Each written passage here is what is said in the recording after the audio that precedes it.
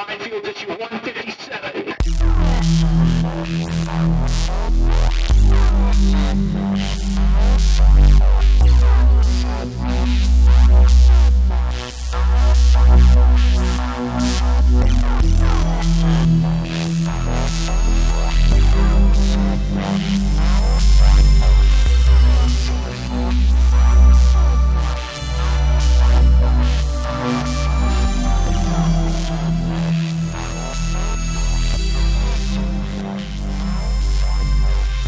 Guys, welcome to Minefield. Dr. Michael. Tony Morales. It's going to be an expensive episode for me, bro. Is it now? I'm a little lit. Not to mention on fire. I'm working on it. Not to mention on fire from the absolute bullshit of this freaking week. There's one. Boom, one. Don't care. Don't care. Don't care for all you guys just joining us. We are Abuela friendly, which means that we keep the cursing down to a nonsensical. Every now and then something might be acceptable. Like, you know, all of a sudden you're chilling with your grandma, you're not cursing, but grandma's like, I remember that. Something. I remember at that time I outdrank all these MFers. I'm like, damn, grandma. Two. Let me get a pen. You were doing so good last week, too. I was, man.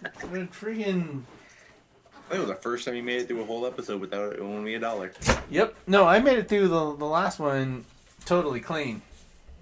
You did. Totally clean. But, alright.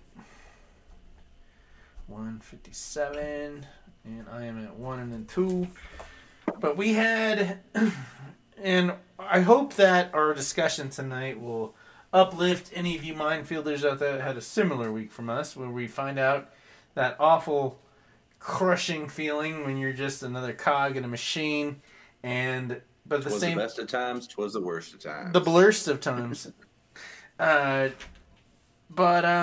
it happens, man. I honestly, man, in reflection on Saturday morning when you and I went to Oklahoma to hang out with my homegirl that just inherited a comic collection. Plethora.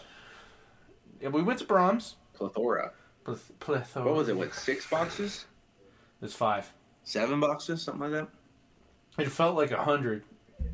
I gotta say that the last time I felt that elated about opening anything was I was 5 years old. It was the year before my sister was born, and I went down 5:30 a.m., woke my parents up for Christmas, and the whole goddamn tree was surrounded 3 by G.I. Joes.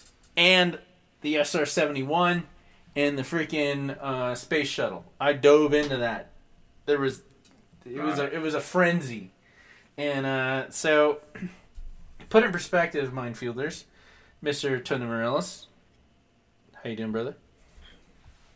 Doing well. We're alive. We traveled. We traveled. And we were asked to assess Duty called, as it were. Duty called. It was a public service we performed. We made sure that certain friend of ours understood what they had. We showed up with the price guide too, by the way. And it was a dated one. It was a 10 years old one, but that's okay because we both talked about it. Despite the fact that it was dated, we know that anything that we found, if it had increased in value, we would have known, depending on the movies or anything, because we read everything. And we would have known We got spec, we got FOMO, we got freaking, legitimate new grounds for the base price, it was interesting, man. Freaking, I'd heard of other people and like YouTube doing it, going to, where people come to you and they're like, hey, can you take a look at what I got?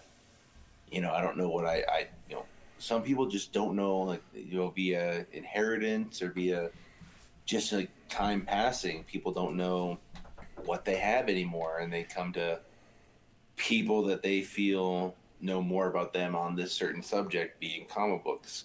Correct.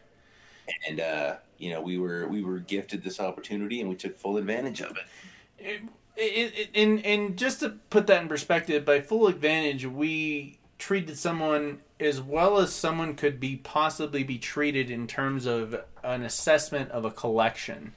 We went in there with no intentions of buying anything or getting anything. We just wanted to make sure that someone knew what they had. And just making sure somebody didn't get taken advantage of, basically.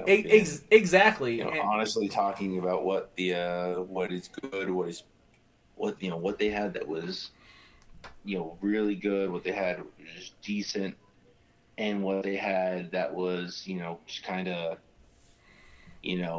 average books, basically. Correct. Not horribly, not anything that's going to be super sought after unless you are a collector looking to fill out a run. Correct. And when this person approached me, I told him, there's 3 situations we have. You have nothing. Sorry, there's nothing here. They're old. It is what it is. It is what it is. You've got a lot of crap, and there's 2 kind of juicy nuggets you might get $100 for. Or it'll be a dream come true.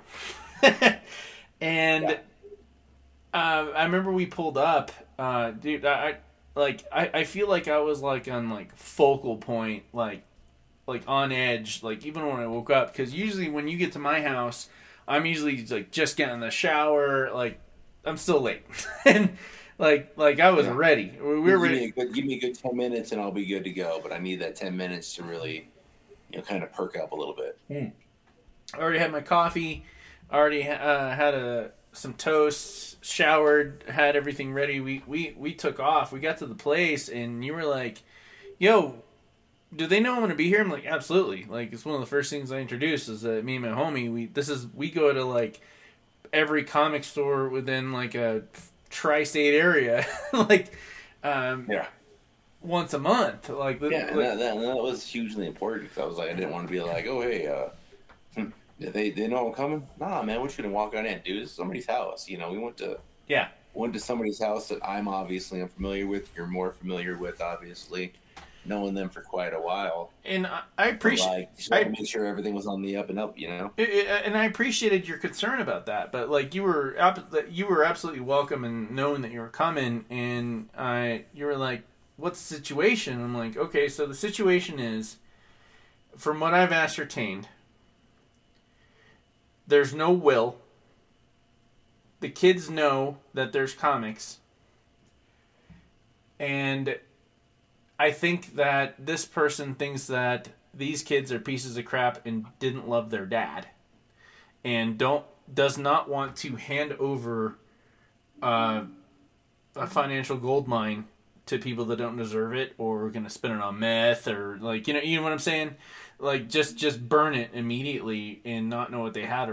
And remember we walked in, and the place, by the way, was company clean. It was spotless. Mm-hmm.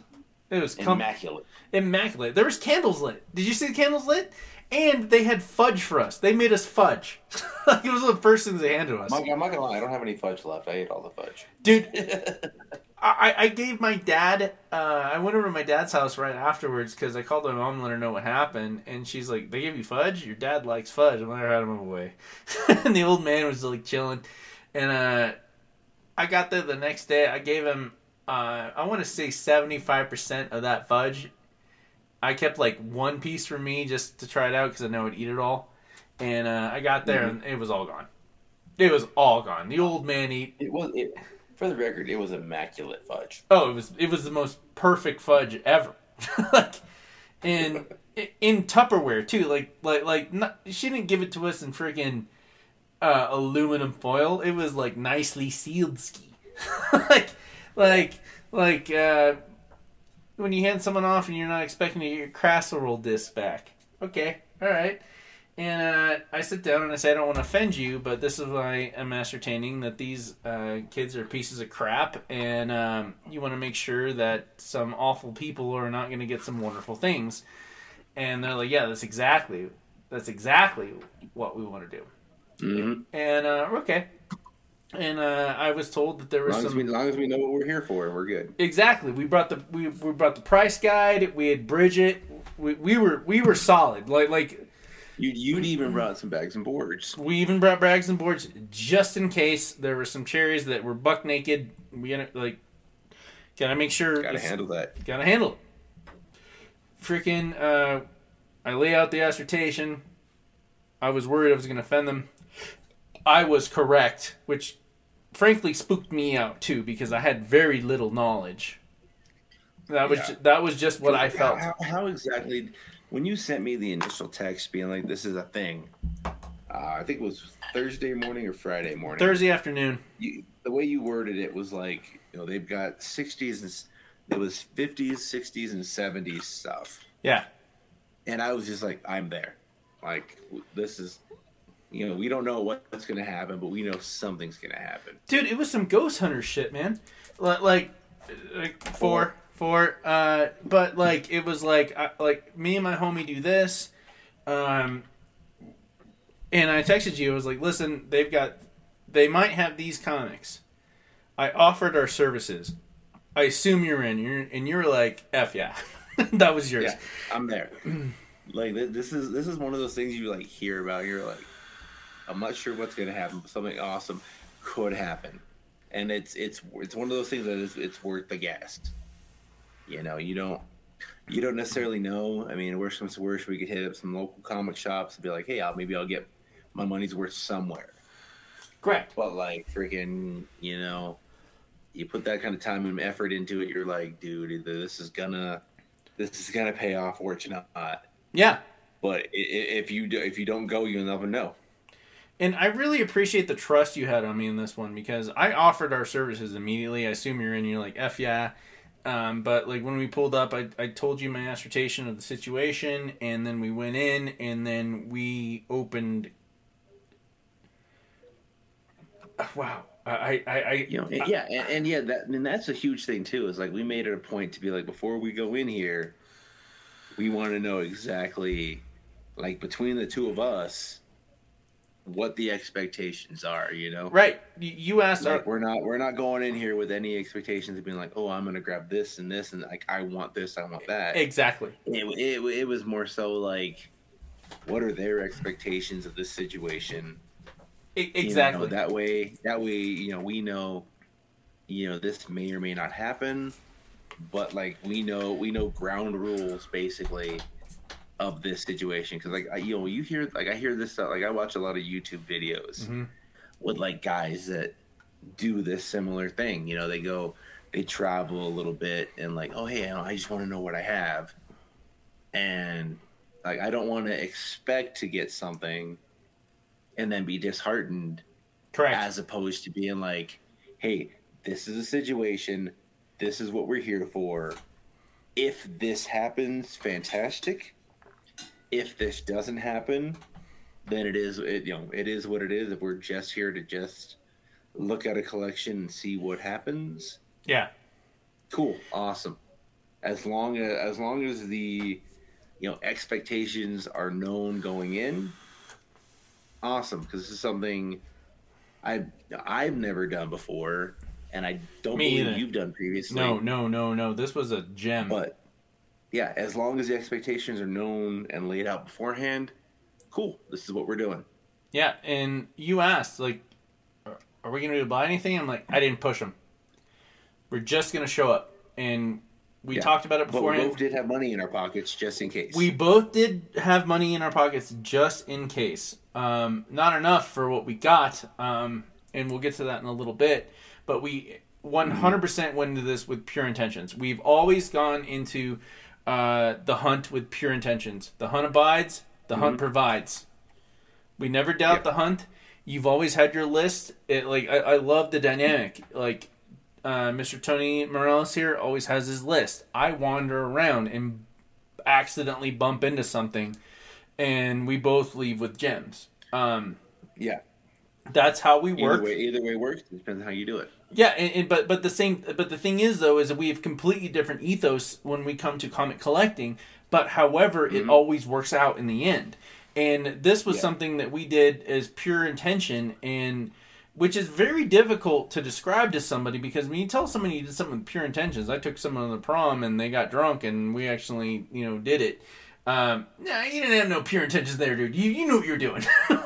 Yeah, you knew you were setting yourself up for it. Yeah. Like, you're hoping for the best, preparing, like, maybe not preparing for the worst per se. Yeah. But, like, you're definitely like, hey, I would like for this to happen. If it happens, it happens. If it doesn't, it is what it is. But our intention If nothing else, you freaking make a good connection.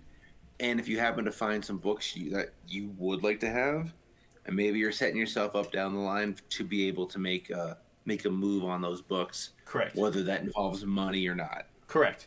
But our intentions were here to make sure that they knew what they had. That was all we had. We laid it in ground. Like, and for you Mindfielders that don't understand the ethos of Mindfields and New Era, is it's pure intention, and when we make a decision, and that's it, and there's no contention. There's no ill will. There's no secret innuendo. It's just that's how it's on paper. That's how we roll. That's how we roll. So we walk in, we get some free fudge, and we lay down the assertion. The fudge was a nice touch. I'd have been satisfied with the fudge. Oh, Jesus, the fudge was amazing. That was the best fudge I've ever had in my life. And so we open book 1. You take point on this one. We open box 1. Yeah. Yeah, no, we're just gonna go on through stuff. Like it's a lot of freaking different. Like I said, the collection in and of itself ranged from the 50s to the 70s. Quite a few books we knew a lot about. There was quite a few books, quite a few amazing Spider-Men, quite a few Incredible Hulks. Yes, sir. There was Avengers. There was freaking Thor. Adam Warlock, Marvel team up. Adam Warlock. Yeah, a lot of team up books. I'm not horribly familiar with the team up books. Me neither. But there ended up being one that I was really interested in towards the end. Now, I'm not too interested in those books, but what does interest me is that this gentleman that collected these books was so into comics that these Marvel team up books, nothing ever happened in these books. Like, these aren't cherry gems, but there was so many of them that you could tell his passion for just like the person that's really into what if, like just wanting good stories and just a challenge, and there was a lot of amazing things in there. And I remember that first box. I'm like, okay, so Incredible Hulk 141, 142, 180, we just kept getting closer. And then you found, what was the first cherry you found? Because I've got my recollection, you've got yours. Because we started the cherry collection. We were definitely working up the Incredible Hulks. We were definitely working up that. And I was like, oh man, we're like, and it was really funny because I mentioned, like, how are we gonna know when we find something? I was like, when Josh squeals like a little girl, we will know. Yeah. Yeah. That is how you will know we've really found some gems. There's no hiding this. There's no hiding this. It just is what it is. And freaking and the thing was, it was the tease. It was the tease. That was because we would get there. You would get to issue 179 of Incredible Hulk, and then the next issue would be 184. Yeah, exactly. We just kept chiseling away. I'm like, I know it's here. I know it's here. I know it's here. Yeah, you know it's there. And then all of a sudden, I want to say we definitely hit a 180 beforehand, which is, I believe, the first appearance of Wendigo. But it's also the first cameo appearance of Wolverine. Last panel. You found that one first. You found the very last one, and I was like, hey, look. Here it is. And freaking, like I said, we were going for it. And it's like, oh, we're so close, so close, so close. And then you, maybe 5 minutes later, oh! It's here. It's here. We got the squeal. It's here. It's here, dude. I can't tell you the feeling, because we like you said, we're whittling away. We're getting so close. It was the tease. You found 180, and then there it was, 181. There it was. Yeah, and it was in your hands, and you're just like, oh. You know, and it was And they were very interested. prepubescent joy would be the words I would use to point out the moment. I'm going to pause the recording for just a second. So, I said my piece on that one, and yeah, I lost it. And it was, I want to say that one was maybe a 7. That one was maybe a 7. But it just kept going on. And like we were barely like halfway into the first box. Yeah. And we'd already come across the first appearance of Wolverine. And the funny thing was that my friend, who had asked me to ascertain these books, I was like, okay, so I told her the 3 situations: nothing, something, a little bit of something, or oh my god. And if you said there's 1970s Incredible Hulks, the best thing you can hope for is this book. And I showed her 181 on eBay, and she was like, that's going for $10,000. I'm like, yeah, well, you know, that might be in there if you're legit on this. Not that I was doubting her. It was more of like what she's gone through. She didn't know what she had. Yeah, she didn't know what she had. And then, wow, what was the next? And then we keep going. No, we keep going. And we find a second copy of 181. A second copy. This wasn't. There was 2 of them, and there was 2 of 180. Yeah, we eventually found a second issue 180. So they have 2 freaking 180 and 181 combinations. Correct. And I personally have never seen one live. I've seen them on eBay, obviously, and on the internet. But I can't say I've ever held a freaking first appearance of Wolverine. A buck naked one. First cameo appearance of Wolverine. Both buck naked. Exactly. That's a minefield term. That's the thing is, first off, all of these books, I don't think one of them. Not one of them. They were all buck naked. Boarded. All of them were buck naked, and they weren't in comic boxes. They were in packing boxes. Exactly. They were in packing boxes. Like 6 or 7 packing boxes. Now, the one thing that sticks out to me that confuses me is that, like, if this gentleman was collecting comics when these books came out, because there was no way that this guy got these books later, because there was too many of them in a row. Yeah. There was too many of them in a row. Like, this guy took one look at Wolverine and said, I need 2 of these, I need 2. Yep. I need 2. Not just 2 of 181, but 2 of 180. Yeah. And then we got a man that knew what he had. A man that knew what he had and knew what good comic books is. And then, like, what was the next cherry we found? Like, was it Blade? I think, yeah. We found a Tomb of Dracula #8, first appearance of Blade. It wasn't in that good of a condition, but it didn't matter. It was the first appearance of Blade. Yeah. It was in our hands. We got to look at it. They let us...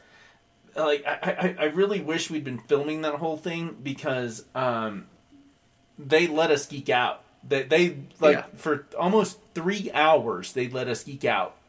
And just freak out and just like, can we look at it? Can we just open the pages? Like, you're not gonna go to a comic store, and even Uncle Ed's not gonna let you thumb through 181. Like, yeah, it's not gonna happen. Just to make sure all the coupons are there and all the pages are there. Exactly, and these were unyellowed pages, and. They had the stamps for those of you that don't understand. But back in the day, there was always like a Marvel stamp inside that you'd cut out to send away for something later, and they had not been cut out. They had not been cut out in as best white pages as you can. And then the third cherry we found was. Did you find it? No, you found it. You found this one was the Punisher. Yeah, I found issue 129, Amazing Spider-Man, because we were looking through them. Like I said, he had quite a bit of one Amazing Spider-Man, and freaking sure enough, 129 pops up, first appearance of the Punisher. Freaking, if you want to hear, you want to hear Joshua Michael scream or squeal. Oh like a my little god! girl. There it was. Like Yeah, there it was. yeah, right then and there. You kind of squealed. I squealed for you. Like we got a nice dynamic on this. Oh, you spilled enough for everybody. But yeah. And then freaking turns out, yet again, not one, but two first appearance of the Punishers. Amazing Spider-Man 129. Right back. Can't say I've barely seen one in the wild, let alone two. Right back to what I was saying. How did this guy know? In the 70s or 70s as it were, freaking that these were the comics to get multiple copies of. We need to write a story about this guy. Freaking and then we turned around and freaking we found issue 121 and 122. Freaking the death of Gwen Stacy. Ooh, that was really nice handing that to them because they'd seen the movie and we're like, okay, we laid it out for them and like, okay, these are the two books. Who dies and then Gwen's dead. Remember when she's dangling at the end of the web? This is when it happened. And they're like... Yeah. And then she turns around and she's talking about how her favorite... she likes your cousin likes the Scarlet Witch and she likes Ms. Marvel. And we find the first appearance of Ms. Marvel. Oh. Carol Danvers, Captain Marvel #1. Or Ms. Marvel #1, pardon me. And freaking... we're barely through two boxes? We're barely through two boxes? Yeah. And then that's when we started getting organized. That's when you sat Indian style and I just started handing you books and freaking we started... Yeah. Like that was because we still had the pile of cherries. We had the pile of regular cherries, but we had the also. Here's the ones like be buried with these ones, or if we had these, we'd be buried with them. And these are the ones you need. Yeah, because if you're gonna sell anything, you sell these. Take your time. Freaking, we did that. You found first, and then we ended up, hey, what's better than the first cameo appearance and first appearance of Wolverine? Is when you can turn around and you can put it with the first appearance of Sabretooth. Oh. And we found that in there. Just one copy. I love it. But sure enough, Iron Fist 14, first appearance of Sabretooth is in there. I love the testing we were having because we were having a good you and I had a good tete-a-tete on that one. We were like, look at this. And I looked at it and I knew what it was and I had to say what it was to make sure that you knew I knew what it was. And you did it back and forth and I did too. And it was so much fun. And these weren't even our comics. We were just appraising for somebody. Yeah. Just being like, this is something you want to hold on to. And I believe, was it the first appearance of Warlock we found? We found Warlock #1. That's not the first Warlock #1, okay. And there was a lot of Warlocks. And it's funny because I was like, hey, was your brother a huge pothead? And she's like, how'd you know that? I'm like, well, all these Warlock, Doctor Strange, Mad Magazine, and R. Crumb covers. It was the Warlock, it was the Mad Magazine, because you said if we find Doctor Strange, that confirms it. Yeah, exactly. And then sure enough, we didn't find any Doctor Strange. We didn't find any Doctor Strange. We did find a lot of the team-ups that had Doctor Strange in it. Correct. Like, this guy was a huge pothead. There's no way. Because, like, the Untold History of Marvel, not graphic novel, the novel, real life, true life novel, came out back in 2012. Told the story of these gentlemen and gentlewomen that were writing these books that were all high on acid and locking themselves in Manhattan apartments and taking as much ashes as they could and writing Howard the Duck because there were so many Howard the Ducks. I'm surprised there wasn't any more Swamp. There was a plethora of Howard the Ducks. There was a plethora. He asked about it, and I hate Howard the Duck. I love Howard the Duck. Dude, due to personal reasons, I despise Howard the Duck. Did you get beat up by some ducks? I don't want to talk about it. I grew up in the 80s. I knew that movie. Yeah, that movie screwed the duck. That movie did weird things to me, man. I was like, well, I'm little. He's little. I can score Leah Thompson. It gave me hope. Exactly. It gave me hope. Gave you fake hope. But yeah, no, we and then we ended up finding the Green Arrow. Oh my God! Lantern. Oh Oh, drug issue. Oh. Drug issue. I couldn't Where they believe. find out that Speedy is a junkie. I couldn't believe we were holding that in our hands because there was no other Green Arrow issues there. Yeah. That was the thing. This was a man who loved his Marvel comics. Ooh, and that was DC, by the way. He had a couple of other ones here. Like he had some Batman here and there, a couple of action comics. Oh, first special ratio goal. Insane. The insane majority of this gentleman's books were all Marvel comic books. The only thing I can think of he couldn't get his hands on that he really wanted was the first appearance of the Falcon because there was so many Captain America and the Falcons that were real close to 111. And no, 117 is the first appearance of the Falcon. I thought it was 111. My bad. But they were really close, but not close enough. But not close enough. Well, that was the same thing with his X-Men. I was like, oh, if he's got an X-Men 94, an X-Men 94 or giant size, let's see what happens.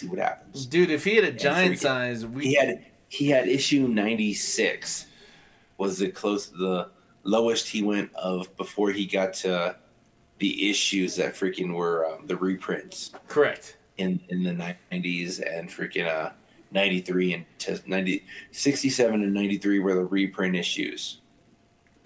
Dude, if I don't know what we're walking into, and if there had been a giant size, it would have been one of those like, here, we're walking in, we're going to treat these people right, but if there's giant size, I'm going to throw this little bulb on the ground and hold your breath for 5 minutes.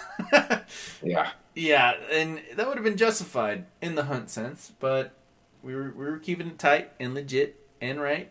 Yeah, we had talked, man. Freaking randomly, they had one Aquaman issue, but the one Aquaman issue he had was the first appearance of Black Manta. And who is in possession of that correctly right Yeah, now? and then and that was when I finally was like, I told him like legitimately, I was like, this is the book I would like to make you an offer on. That was the turning point. And yeah, and I'm glad you did that, just because like we'd done him a service, but like that book was not in the best shape. You weren't asking to pay $5 for a $5,000 book or something like that. I'm not saying Black Manta is worth that much, but it's in halfway decent condition. It's a couple $100 book. And freaking, but the cover was separated. It was off the book itself. But I was like, dude, this is a book I would like. I just threw it out there. I would like to make an offer on this book. It's a personal book that I love the Black Manta character. I'm not the biggest Aquaman fan, but I freaking the first appearance of Black Manta is a book that I have been looking for probably the last year, that I have yet to come across one that I felt comfortable paying the price that was asked on. And freaking they just turned around and like, you can have it. And I was surprised because, like I said, I was willing, because I honestly, though, throwing it out there, no freaking BS.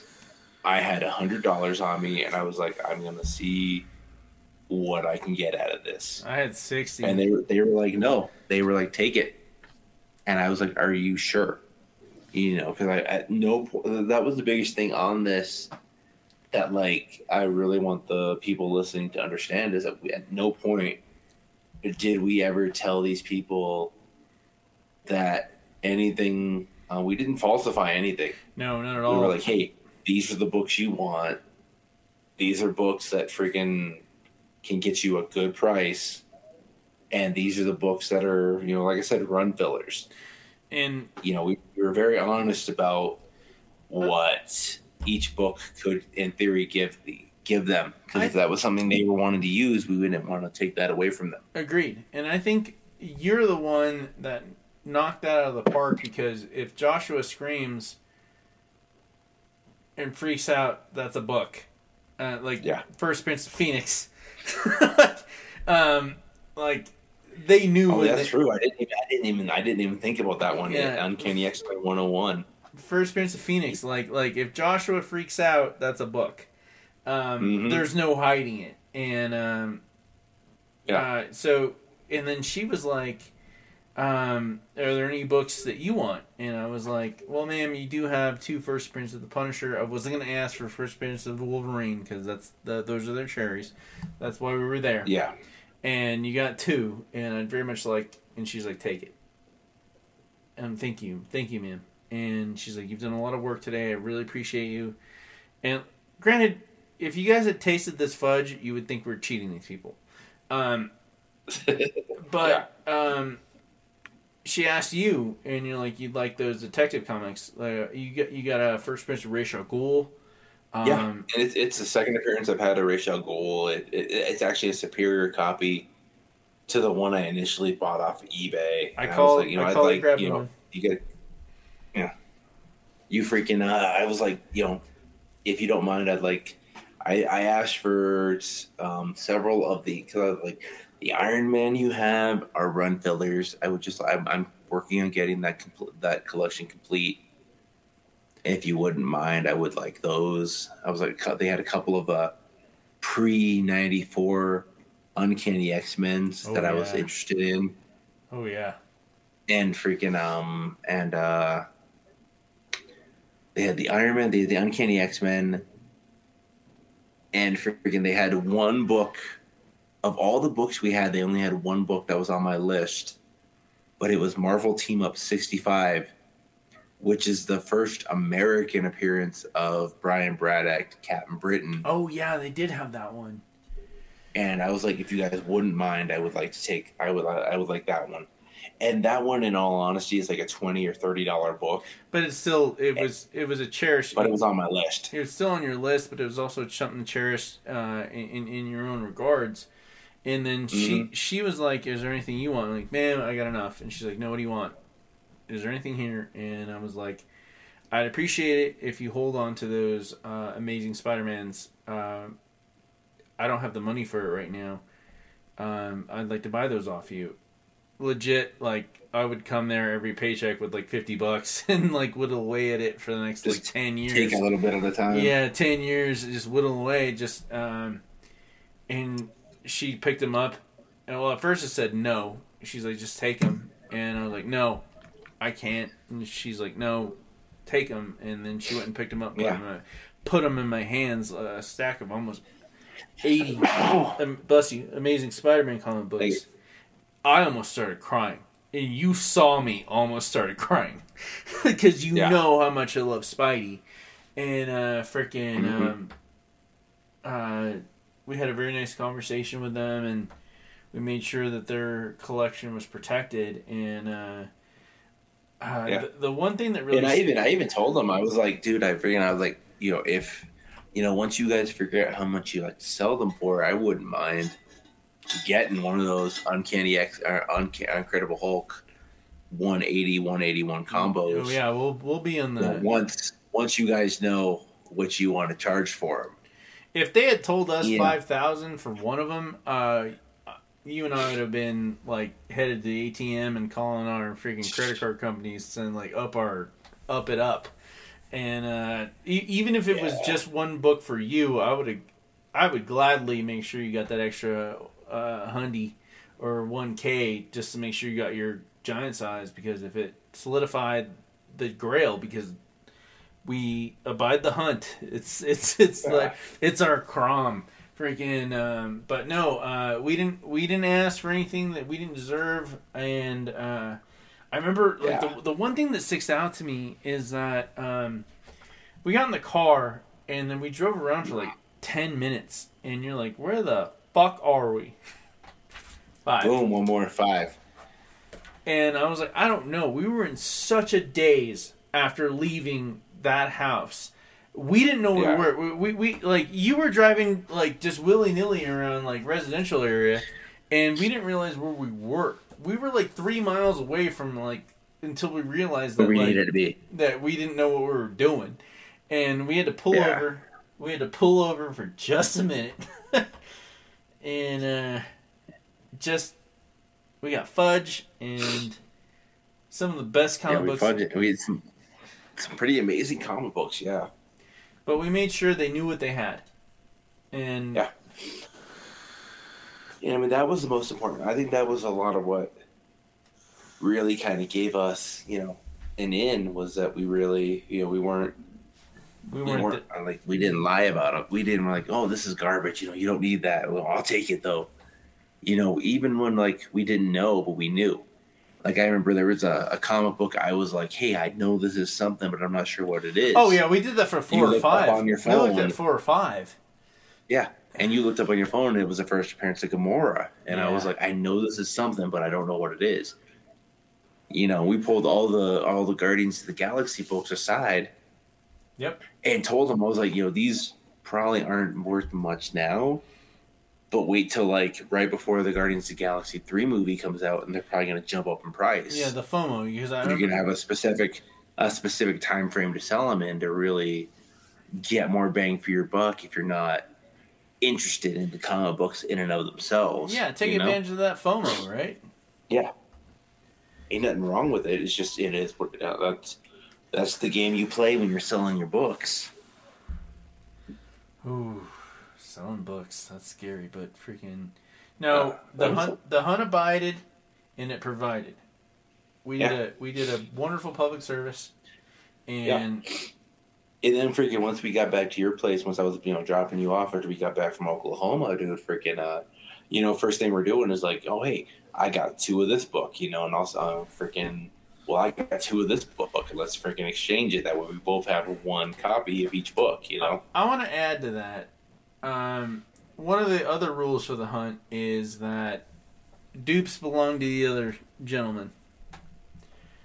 Mm-hmm. And you, it was one of the rules we set in force right off the bat, right when we were working for the other Fed. But you were the first one to really prove true blue to that, and you handed me 3 copies. You handed me 3 of the 4 of Batman Year One. Year One, yeah. And you also made sure I got one of the ones that weren't missing. You already had that in Uncle Ed's box waiting for me, and you proved true to the Fed. I remember when we were first starting hanging out, and we promised 50%, and I gave you your 50%. You counted your money. You trusted, but you verified. Yeah. Nothing wrong with that. It was all there. And you absolutely made sure I got the mad hookup for freaking Batman Year One. Hell, man, I like it. We're not like counting cherries here. We're just like the hunt. We made the rules of the hunt. We have never not deviated, and we got out of control on the way out of there because we didn't know where the hell we were. We were in a total daze leaving that house, man. Yeah, it was just awesome, man. Like, you don't get that kind of opportunity often. And you don't freaking get that like that. It was something cool because like you don't freaking see that. You don't get those kind of books. That chance to walk out with those books. Period. Exactly. Let alone at the price we got them for, obviously. Yeah, and they were given to us simply on the merit that we were there to help them, and we were we weren't BSing them, that we weren't just making up stuff. Because we easily could have been like, "Oh, that's nothing," I'll take that off your hands, and they wouldn't have known the difference. No, they would have never known. Okay, it's I'll take all these incredible books from you, and it's just they're just taking up space. Yeah, and then we all of a sudden, oh, hey, we got 2 incredible, freaking first appearances of Wolverine. We were honest about it. Can't do that. That's not the hunt. Yeah. The hunt would betray us. We would never find anything for like 10 years if we ever betrayed the hunt in wrong. I mean, it's karma, man. Freaking, you don't just, you gotta be on, play it straight. This is what that's the thing, man. Is you get an opportunity to really, if we turn around and they're like willing to freaking give us a huge discount on that, or freaking work with us with it, whatever. That's because we were honest with them. Correct. And this was your cousin and her husband were an older couple, and it's like we easily, if we'd chosen to, just could have taken advantage of that situation. Correct. None of the books we didn't want to. I grabbed personally was just like, it's not like I lied to them and was like, hey, this isn't, I was filling out a run because I'm working on an Ironman run right now. Yeah. And I was honest with them, hey, this is, these books might be as much as like $20, nothing. And I went home and I checked them on eBay. Yeah, they weren't all in the best And condition. none of them were worth much more than that, just because freaking it's, they weren't any first appearances. They weren't anything crazy. In the books that were, like I said, the first appearance of Black Manta, I told them, this is a book I would like to make you an offer on. This is a book I would like to pay you money on. And they were like, no, we don't want your money. You're doing us a service, letting us know what these are. And that's awesome. I wonder if the reason we got the mad hookup was because you and I never asked for one thing at all. Yeah. I mean, I think, like I said, it comes down to the honesty of it. The books that were going to be expensive books, the ones that were like, hey, these are the books you want to hold on to. Even, like I said, the fact that you asked for the Punisher 129, that was after we'd already established, hey, this is something you want to hold on to. This is something that could be worth money. And then Correct. You were like, hey, if you wouldn't mind, I would like one. It's not like you were like, hey, I want this because we did this. And when he handed me the 2, I picked the lesser grade. Yeah, I thought, exactly. But I got to tell you, I thought about it. I thought about it. I'm not being crappy here. I thought about it. Absolutely not. Yeah. Absolutely not. I picked the lesser grade one, and we had established, and I really think that the fact that we didn't ask for anything really established a modus motif here on this one. We just were having fun. Yeah, we were having fun. That's the thing. This was somebody's collection that freaking had gone over this for decades. Yeah. And it was interesting. Like you've talked about it previously. I don't know. I'm sure you talked about it on the podcast. Yeah. We've definitely talked about it beforehand, privately, about like this. These are historical artifacts for us. Yeah, these are big deals. Yeah. This is like, how often can you say you've held an Amazing Spider-Man 129 or you've held an Incredible Hulk 181? Yeah. For guys like us, that doesn't, for people overall, a lot of times that doesn't happen.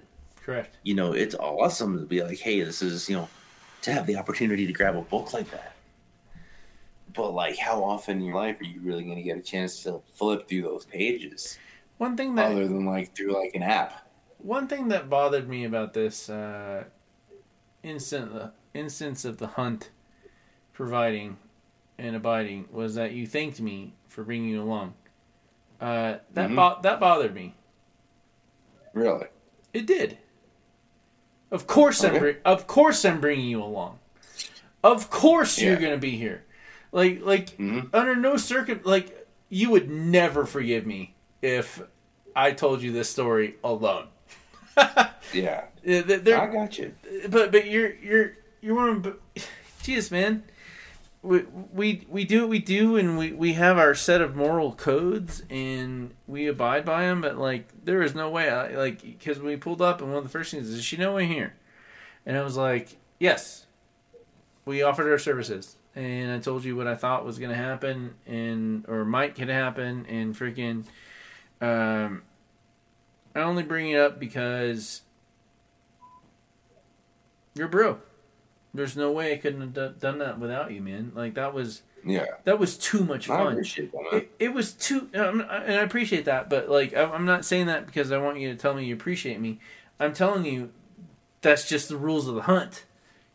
Yeah, that's just the rules of the hunt. You abide, you provide, and freaking you have your list, and I bumped into someone kismet, and you're gonna bump into someone the same way. It's gonna happen. Doesn't matter if it does or doesn't, but freaking, that was amazing. I mean, just yeah. I remember I asked her, was your brother a huge pothead? And she's like, yeah. How do you know that?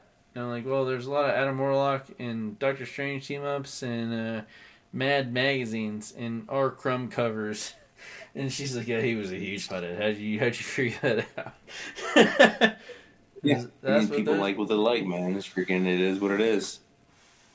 What was your favorite, as we went down on it, like, what was your favorite part of it? No, man, just getting to go through that whole list, man. Like, I think we went through like what 6 or 7 boxes, and freaking, it was just, it was just the hunt, man. You look through it, and you're like, what am I gonna find? What am I gonna find? What am I gonna find? Oh, we're getting closer. We're getting closer. That whole thought process of being like, even the fact that I might not even be able to find something that I'm gonna get. Wolverine's about to happen. Just the fact that you're like looking through it and being like, this could be something amazing. My favorite part about it was going to Muse so we can go with some bags and boards and giggling at all these Bush League variant and good. Not that they don't have awesome stuff on the wall. That's not what I'm saying. Like, we just left. They do. They have amazing stuff on the wall, but we just left a dream come true. Like, we didn't know it was a dream. I mean, you don't get opportunities like that very often, man. Like, you might, like, how often do you see 2 181 Incredible Hulks? 2 180s. 2 180s. 2 129 Amazing Spider-Mans, First appearance of Blade. Like, this guy had some freaking amazing stuff in his collection. Like I said, I was able to walk out with some Detectives, some Iron Man, some classic X-Men pre-issue 94 stuff that while I would have been, I might have been able to find it here and there. Yeah. Freaking would have taken me years to get together. And it was just, there. Hey, thank you guys for coming over. Here you go. And like, they knew what we were taking. Like, it's not like we ever hid anything from them as far as price and whatnot. We told them flat out we should, like I said, we showed up with the price guide and but we knew what we're talking about, and giggling around the freaking Muse comics, like, none of these are as good as we just got. Jesus. Yeah. Let's pay for our pools. But it was awesome, man, to be able to go do that and freaking like come home to our local comic shop and be like, hey, this is, we get to do something that you don't get a chance to do a lot of the time. Agreed. And it was really awesome to be able to do that.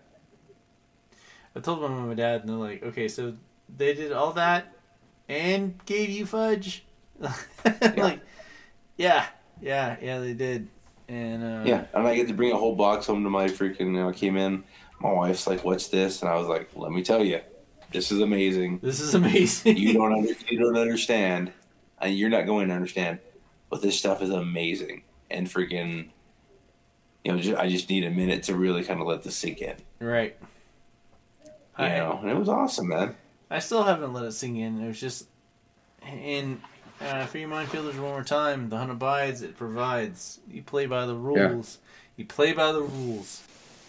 And, sometimes things work out for the best. Man, freaking, I think it was, yep.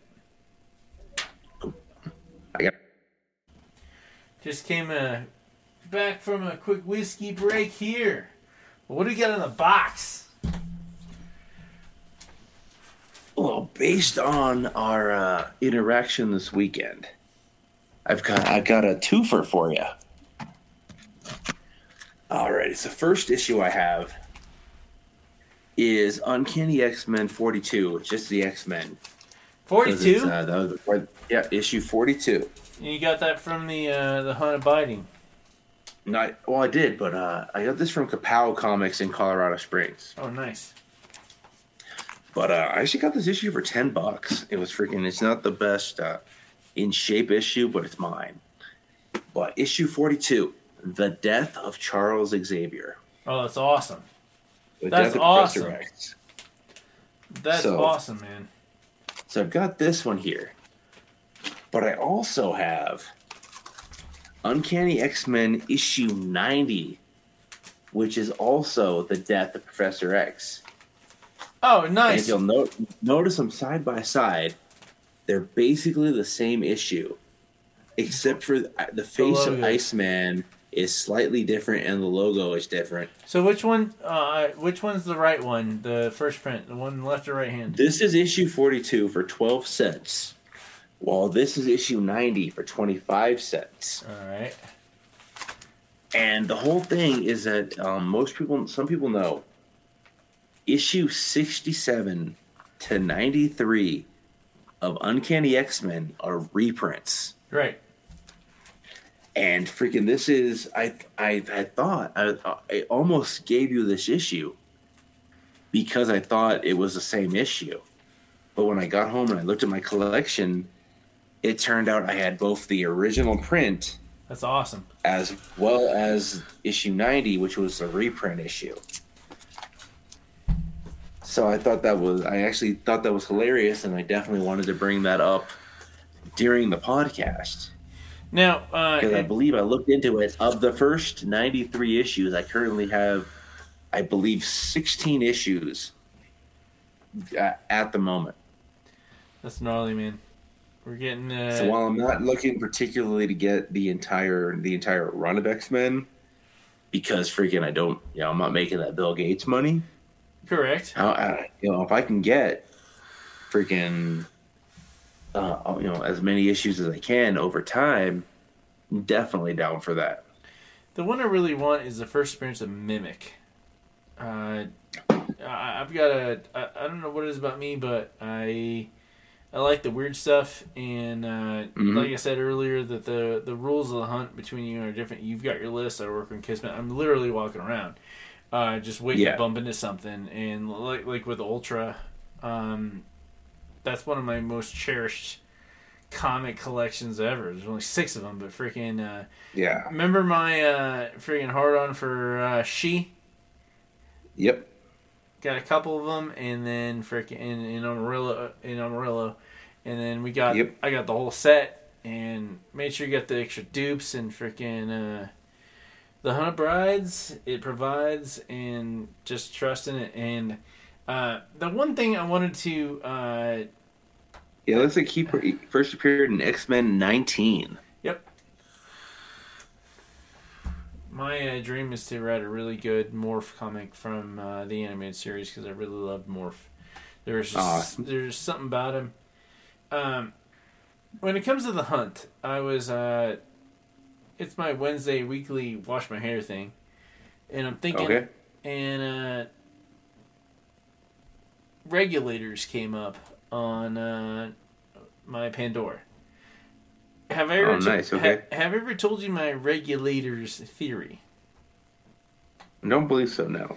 Alright, so the song starts out with Mr. Warren G cruising around looking for some tail. Mm-hmm. He sees some dudes that should not be in his neighborhood throwing dice, and he pulls over. As one is wont to do. Correct. And asks them what they're doing in his hood. And at that same moment, after Warren G just pulled over looking for some chicks, Warren G has his my thing. Well, let me tighten this thing. Just loosened on me. Uh-oh. Damn. Nate Dogg had already picked up a couple of chicks and was looking for Mr. Warren G. And saw him getting jacked. And rather than be a punk, he kicked these chicks out of his core and iced all these guys, robbing his buddy. That's the hunt. That's no good. That's the hunt. That's the hunt. That's the I hunt. see that. That's the hunt. We're both cruising around looking for something. One of us has the other one's looking for. And quickly, Gotta regulate. Gotta regulate. Exactly. We regulated. By the way, Young Guns is on Hulu. And that's what the quote is from at the beginning. Oh, nice. Yeah. You gotta regulate. Can't just be any geek off the street. You gotta be handy with the steel, if you know what I mean. And that I do. But okay, so we left. We're giggling. So real quick, you didn't say what was your what's in the box? Oh, thanks for reminding me. Yep. What's this? I already mentioned it. Well, for those who can't see, what is it?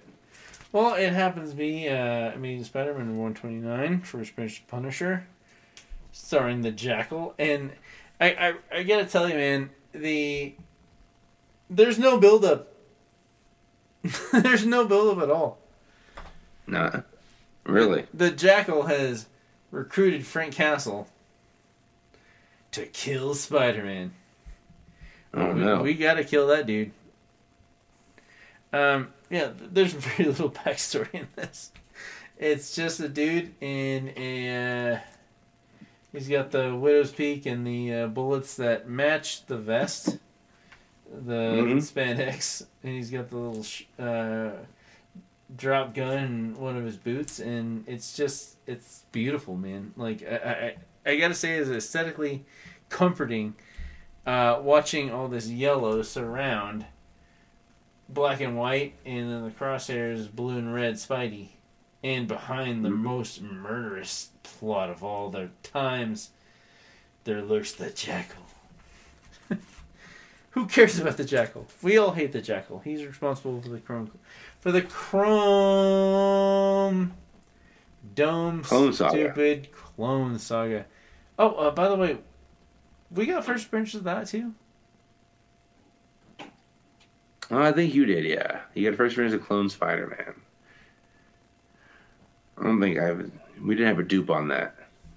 Well, we went to Muse, got our bags and boards, our pools, and freaking had, if I'm not mistaken, a really delicious, overly abundant breakfast. And I started cooking, and Mr. Morales here started separating, like, the trust involved.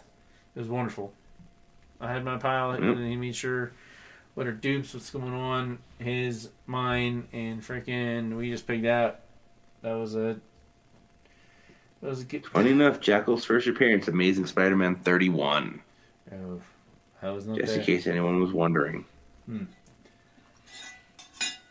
Screw the Jackal. But we had big breakfast, made sure Mindfield's business was taken care of in terms of dupes, and that was one of the best days of my life, man. Yeah, that was definitely a day I won't forget for a while, man. Freaking, it was awesome to be able to go through that kind of classic collection and see what that particular gentleman had to offer, and freaking, be able to it was awesome to take a look at. Take some of it home, but at the same time, it was awesome to let people know exactly what they had. That way, they weren't taken advantage of. Correct. Because that will usually happen, and that's not what we're about here, man. Freaking, we take care of our people. Speaking of taking care of our people, how well are people going to be taken care of over at New Era this weekend? Yeah, I mean, we got Bird Brawl coming out November 5th, man. Freaking.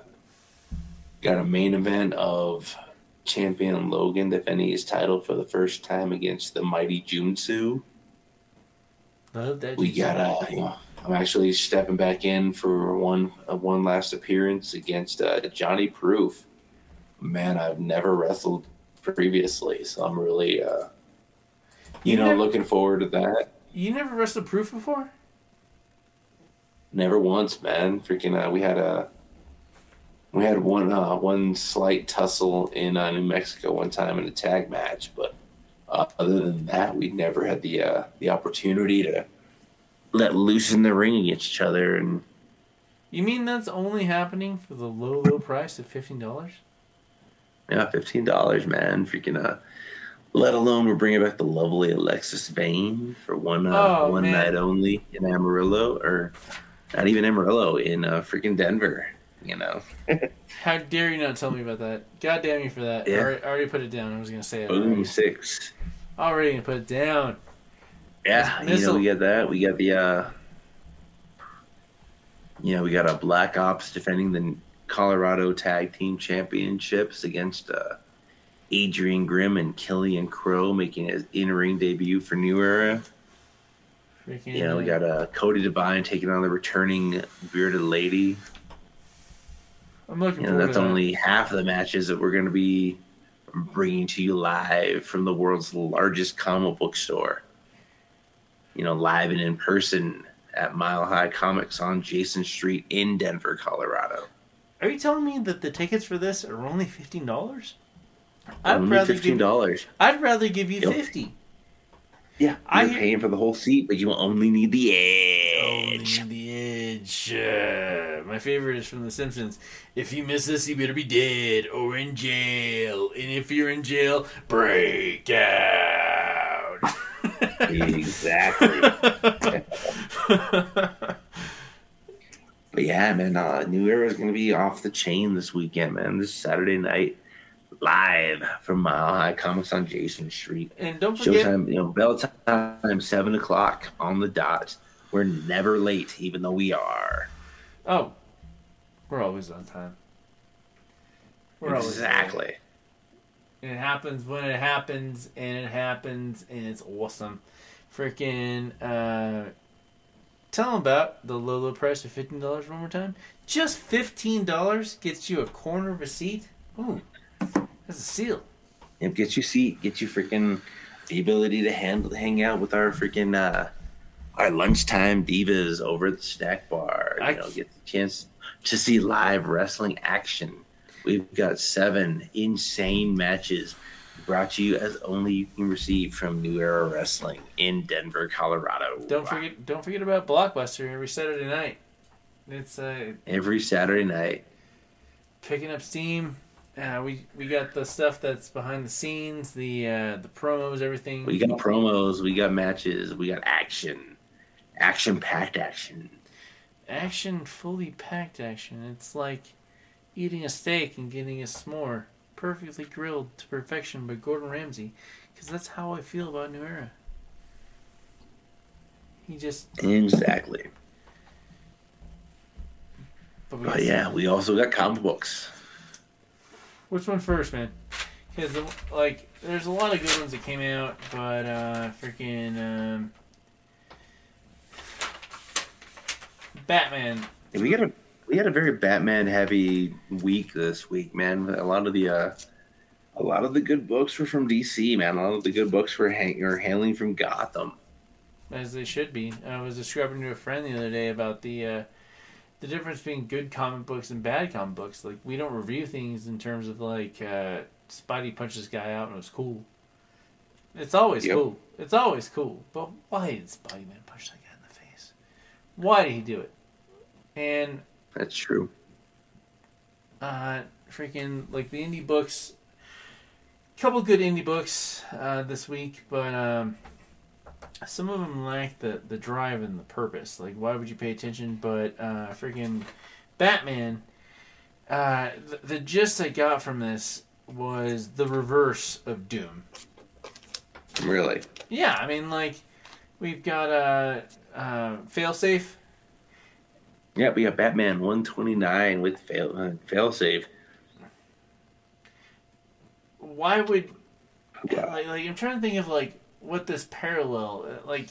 I want to say it's parallel to Ultron in a very small way in terms of, freaking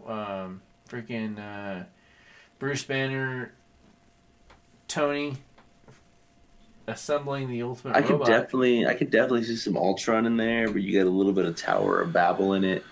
Whereas Tower of Babel Batman, the whole joke was that Ra's al Ghul found Batman's list, where he was able to utilize this list to defeat each and every member of the Justice League based on protocol that Batman had designed to do so. Correct. On the offshoot that any of them had gone rogue. But this is all in a computer that Batman created himself due to the fact that he didn't trust himself to not go crazy at some point in his life. That sort of failsafe, especially when you said that when and if these things happen, hit the reset button. But the only person that knows what the reset button is and how to hit it is no longer with us. Yeah. Because the only man able to fix this is Alfred, and he's been long gone for, the last 50 plus issues.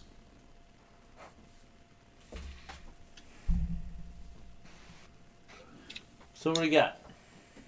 Yeah, we find Batman in Atlantis healing up with Aquaman. Aquaman. While Failsafe is basically taking over Gotham and is keeping the superheroes at bay while also either in possession of the other members of the Bat family or keeping them captive. Especially seeing Dick being held by his legs down, but they've got Babs under control, which really I think is the main problem of what's going to happen for our newest antagonist is that he just hooked up one of the smartest people into a cerebral intravenous cortex and given her control over a lot of things. Oh yeah. Yeah. If forgive me, but if I was going up against anyone that had Babs in their corner, the second I could put a bullet in Babs' head, I would do it. Oh yeah. Get her, take her off the chessboard as quickly as possible. 100%. 100%. Dick is great. He's proved time and time again. But freaking, if Babs is in his corner, you're screwed. You were absolutely screwed. Yeah, exactly. But seeing her, with her eyes light up, I mean, we still, haven't even gotten into, anything happened in Bloodhaven in the past 8 months, or pretty much 2 years. Pretty much 2 years if you want to keep tabs. But yeah, Blockbuster's dead. He's gone, not coming back. And we have this new story here. And how do you feel about it? It's an interesting story because I'm interested to see where, I'm interested to see where Failsafe's going to go. I'm interested to see if he's going to be a recurring villain because I don't feel like he's a character you can use too often. Because once Batman defeats him, he can't just come running back. Correct. But obviously, he has to be defeated by Batman at some point. But he's now in Atlantis, and Failsafe knows that the one place he has to be, and Arthur knows that harboring this fugitive, in regards to just being Bruce and Batman, is going to cause a lot of deaths to his fellow people. But he still calls the audible. Yeah, no, he's helping him out. He's helping out Bruce. Bruce knows that that Failsafe is going to think of every logical way that Batman can get back into Gotham. So he's going to think of so he's going to go out of the way to think of every illogical way. So that way he has a chance to succeed against Failsafe. Because Failsafe's been able to hold off the overwhelming majority of the superheroes that would come to help, let alone the entirety of the Bat family. So he ends up taking him to the Justice League base on the moon and then trying to take care of him over there. The tower? The tower there. Knowing that he's going to shut off every teleportation avenue he has at his disposal except for one. And that's exactly what he does. And Batman reverses the polarity, making everywhere else in the Watchtower a teleportation tube. But, Failsafe sees that coming. And at the end of the day, Batman is transported out into space. Cold Parsons. He's not sure what's going to happen with that. So hopefully somebody will save him. You think it's Soups? It's got to be Soups. It could be Soups. It could be the Green Lantern. There's a plethora of heroes it could be. but Batman is desperately in need of assistance. And at the end of the day, he's got his friends to help him. It's just going to depend on who answers the call. If you were writing it, who would you have answer the call? Personally, first pick would be Green Lantern. We've already had Superman intervene in this story so far, so I kind of feel like he's off the table at the moment. But I could definitely see Hal Jordan or one of the Green Lanterns coming to make the save. It really confounds me that we're going down this route with a very seemingly predictable story. If Tinian's not there anymore, we've got new young blood here. But to go that far, and we still haven't finished Infinity Crisis. A Dark Crisis, actually. Is Dark Crisis. Sorry about that. But especially after some of the most absolutely fun issues, like Flash joining the illegal intergalaxial, if I can probably the phrase here on that one.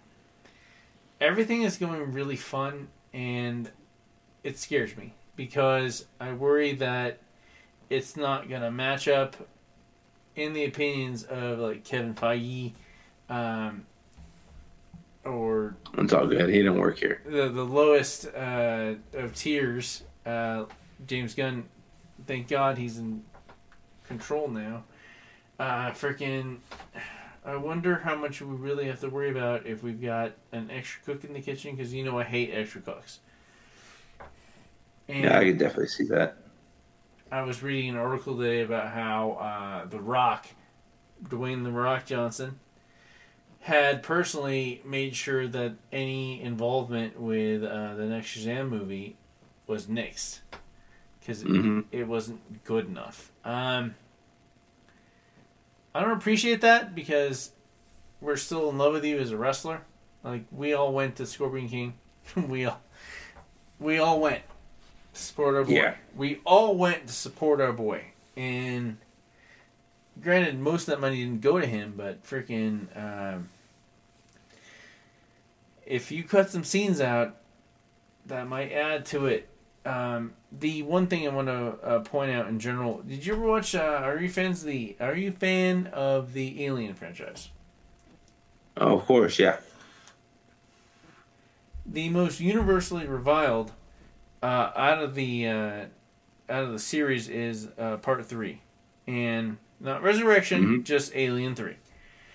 The direction wasn't going the way the studio wanted, and they fired the director and handed the reins over to Mr. David Fincher, 7, that guy.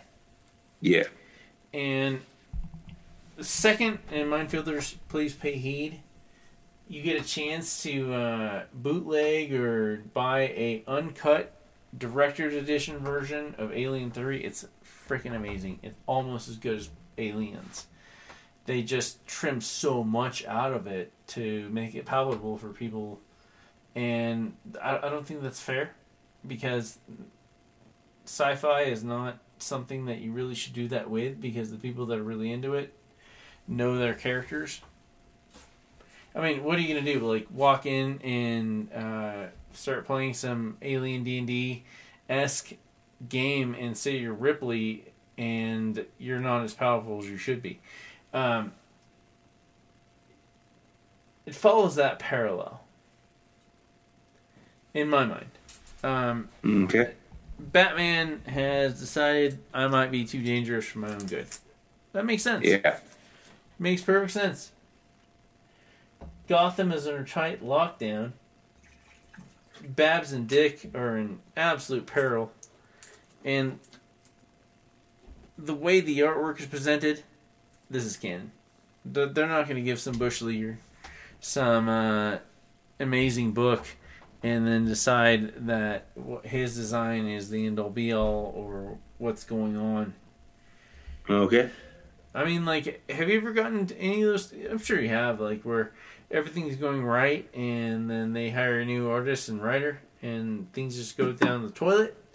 Like what I've always Oh yeah, definitely. I've definitely seen that a couple of times. what I've But talked I mean, about. this is friggin' Chip Zdarsky, you know. It's Zdarsky, so we should have a little bit more trust in him. But even then, like, Mm-hmm. it's still Chapman, man. It's one of those things like, what are you building to? Like, because I'm not asking to be the armchair booker where I was right. No, I just give me a good story, and I'm not feeling it right now. But it's Zdarsky, so say screw it. I don't know. I mean, like the build up here with Daredevil and Elektra with the hand, and the Savior, and the inevitable showdown with the Chosen One, Frank Castle. Yeah. There's a lot of moving parts here. Scale of 1 to 10, what do you think? As far as Batman goes, man, I'd give it an 8. I like the failsafe character. Freaking is something, you know, it's something different a little bit. It's definitely it's different yet familiar. Like I said, you get a lot of babble in it as far as freaking Ra's al Ghul coming in and, you know, utilizing Batman's plans to freaking destroy the Justice League. It's always, but at the same time, it's all in a robot Batman design, which is kind of like Brother Eye. Like, it's cool. It's definitely worth at least seeing where the story goes. I'd say I wouldn't give it a full 10 out of 10, but I'd say probably a solid 7 or 8 out of 10. It's pretty exciting. I'm really enjoying it, but it still doesn't. I still feel so spoiled by Tinian, man. There were so many different layers going on. I mean, like the fact that Bruce is living in a decent apartment, thought it was pretty funny. Everything that's going on in the sewers with Lady Clayface. We're getting so many new villains coming out, and it's a little difficult to follow, but it's worth it. And I think, and this is really gonna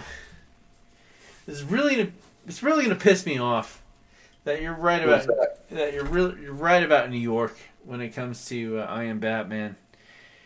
Like there's not been too much New York. I mean, like they've Coast City. They've established a lot of different places, but they've never just said, okay, this is New York, and Montoya's there, and it's building something good.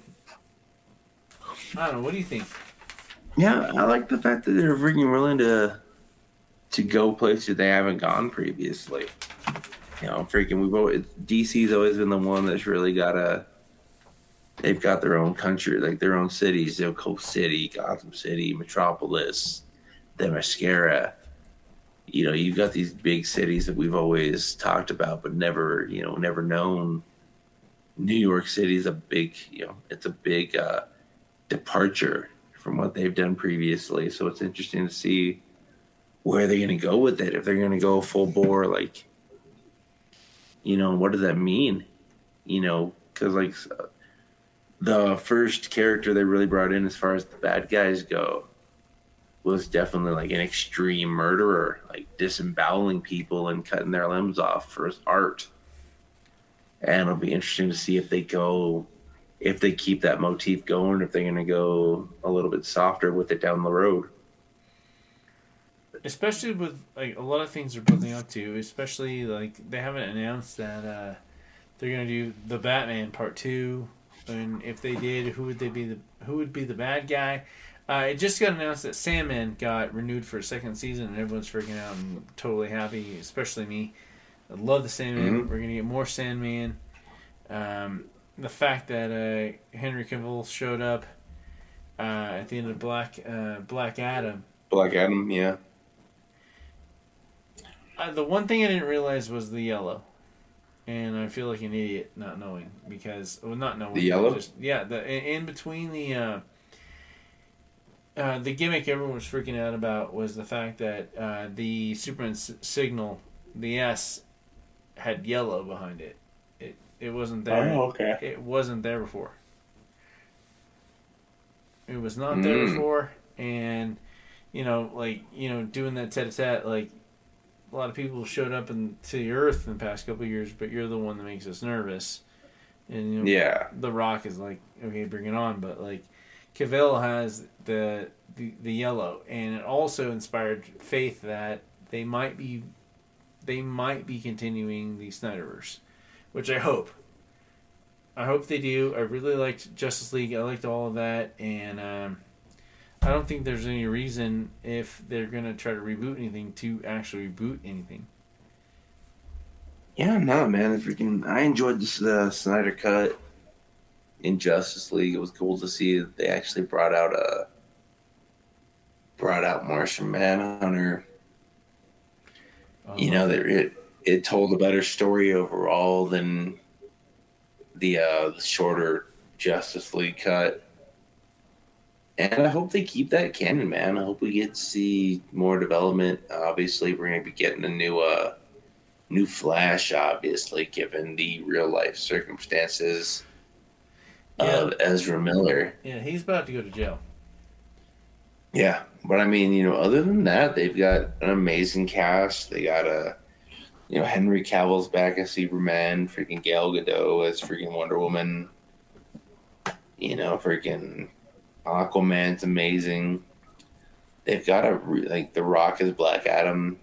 The guy that plays Shazam is Shazam. The majority of the people that played in Suicide Squad. They've got an amazing cast in a lot of movies they are running, and it's definitely gotten more solid over the last couple of years than was displayed previously. So it's overall, man, it's the DC, the entertainment universe, DCEU as they call it, is really kind of, they've noticed their mistakes and they fixed them. So, I'm hoping that the next year or two will really see them stepping up. Those old school books are just so cherry. Do you actually do you ever smell the pages of the book? Oh yeah, dude, all the time, man. I love opening up that older comic book and just kind of looking through the pages and just you get to read them, you get to smell them. It's like it's history in your face, man. Freaking, it's the classics. What do you got next? Let me see here.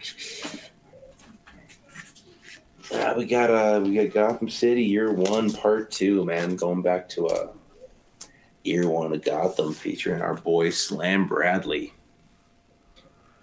As we'd seen earlier, Slam Bradley is caught between the cops and the Waynes. The Waynes are obviously still a rich family in Gotham, but their daughter has been kidnapped. And the one request is that they don't want, if the cops find out what's going on, they're going to kill the baby. And this is the Silvestri one, right? This is the one with Tom King, right? Slam Bradley can't let that happen. He's letting the cops beat him up because last issue his partner had died after being shot by Slam's own gun. But it's well known that Slam lets his partner, because he's a private investigator, carry his gun just to be on the safe side. And he will not give up the fact that somebody's taken the Wayne's daughter. Because like I said, if he does, she's good as dead. And he wants to just go back home and sleep, but he goes back to his office. And the woman that has given him the letter that he gave to the Waynes is there. And she's trying to be like, these people are dangerous. You can't play games with them because you do, you're dead and the kid's dead. We find out that at the end of the day, they just want to meet at top of a hotel. And if he's got, he just comes up alone with the money, they'll hand him the girl, the daughter. But Mr. Wayne says he will be there with him just to make sure everything's okay. No cops, no nothing like that. But he will, Mr. Wayne must be there Correct. Just Yeah, put at the that end. just put that edge. Yeah. He's going to be there for his kid. He's going to get his daughter back. So they go up there with the money to meet him at the top of this hotel. And at the door, right before they go outside, Slam tries to talk some sense into him one more time, being like, "I got to do this alone. You know, if they see you, they might kill your daughter." And Mr. Wayne finally freaking is like, "Okay, I got you." So he goes out there with the money, and he meets the same girl that gave him the initial letter. And, you know, there's no daughter there. So Slam walks away. What is it? Yeah, it's just the letter. She's like, you know, exchange the letter for the money. And he walks back into the entranceway, and the dad's there, Mr. Wayne's there. And he's like, "I want my daughter back. It does not matter." Like, and he goes so far as to hold a gun to Slam's head, saying, if you don't go back out there, I'll shoot you myself. And Slam's just like, I understand you're upset. Anybody would be. But you need to put that gun away before someone gets hurt. And Mr. Wayne's not having it. So Slam walks out there, and he hands the girl the money, and she hands him the letter, and she walks off the building. Just right off of it. Yeah. No consequences other than her just dying. She jumps off the building, and she ends up jumping onto a second building. And Slam wants to chase her, but it's too far. He just watch her go. And he ends up reading the letter. And the letter says that they need to go to Gotham Cemetery. And the daughter will be there between right at the grave sites of Mr. Wayne's parents. No Joe Chill? No Joe Chill. No, this is pre-Joe Chill. Correct. Well, so they end up jumping the fence of the cemetery, and they end up going to the grave sites of Jonah and Mildred Wayne, and Mr. Wayne's daughter's not there. And he's like, "They lied to us. We need to make a phone call. We need to call the police." And Mr. Wayne pulls out his gun and turns it on Slam Bradley, who grabs the gun out of his hand and ends up punching him in the face. And he talks about, he's thinking in his head, he's like, at this point, Richard Wayne had reached his breaking point.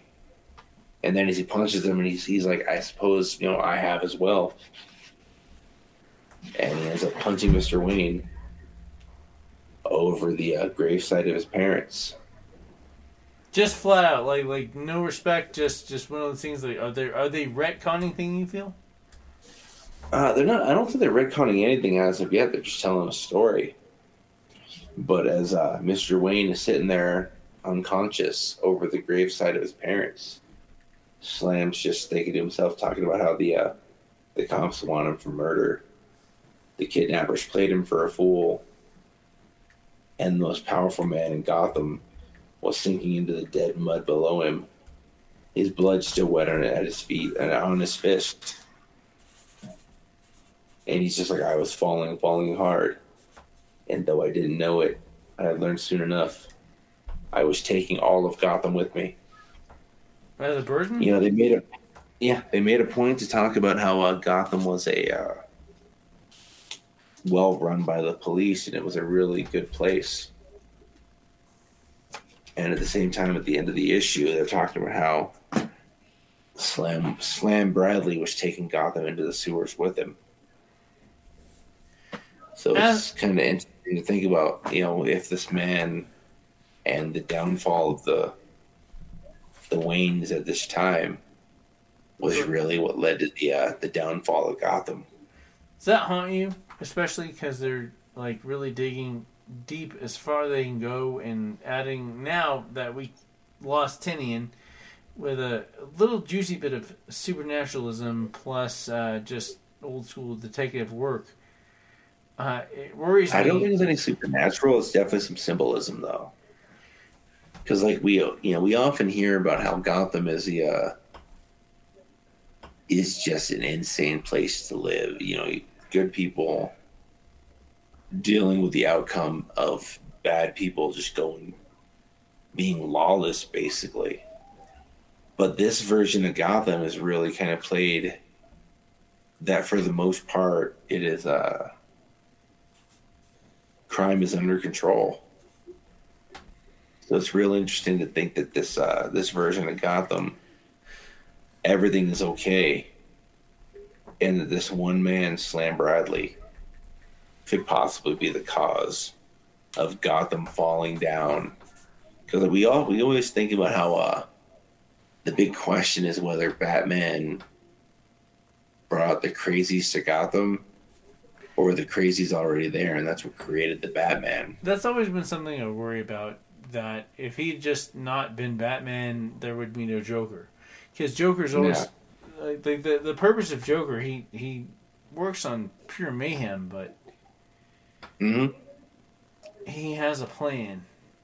Yeah. And knowing who is paying attention. I mean, there's a lot of intricate cogs going on here, but with the one thing that always stands out to me is when someone designs someone's eyes incorrectly. They're either too big, like old school manga freaks, or new school manga freaks, or people like Terry Dodson. The eyes were, they had like 3 pupils surrounded by gold. They had a lot going for them, and paying the last person off, like, I'm not paying you to be quiet. I'm paying you because you being quiet will save me a lot of headaches in the future. So please, here's your money. Get out of here. I think you're thinking of Detective Comics. This one's just the Gotham City Year One. I am thinking. That's the one with the Gotham. Detective Comics is the one with the 3 people. Oh, my bad, dude. I'm sorry. Oh, no, you're good. But, regardless, man, I think it's super interesting at the end of the issue to think that, while everyone blames Batman for the rise of the super criminal in Gotham, right, that this could possibly be due to somebody else, while associated with the Waynes, not actually a Wayne himself. Because this story is taking place in the 50s. So while in real life, in the real world, Batman debuted earlier than the 50s, obviously, in like 39. This character predates Bruce Wayne.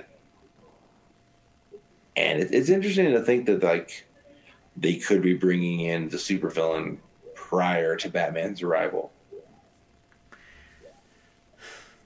It is, but I think I'm on the same page with the villains, especially Joker. Like, you existing justifies our existence. That you're going to dress up as a mass vigilante and go at us and have contingency plans for contingency plans, even for yourself. Mm-hmm. It worries me, man. Like, that. Is he really a hero, or is he someone that's opportunistic? I don't think he's opportunistic, but like the argument could be made. Yeah. Especially, and it's a chicken and the egg question. What came first? Did Batman create the villains, or did the villains create the Batman? Because they didn't start showing up until he showed up. And that's one of the reasons why I'm so bothered about I Am Batman being in New York. Because we already have crazy things happening there, but do we really need a new New York action hero? That's the thing. We don't have them. They're not prevalent in DC Universe's version of New York. We've never needed a New York previously because... we had Gotham, we had Metropolis, we had Central City, we had Coast City. with the mascara.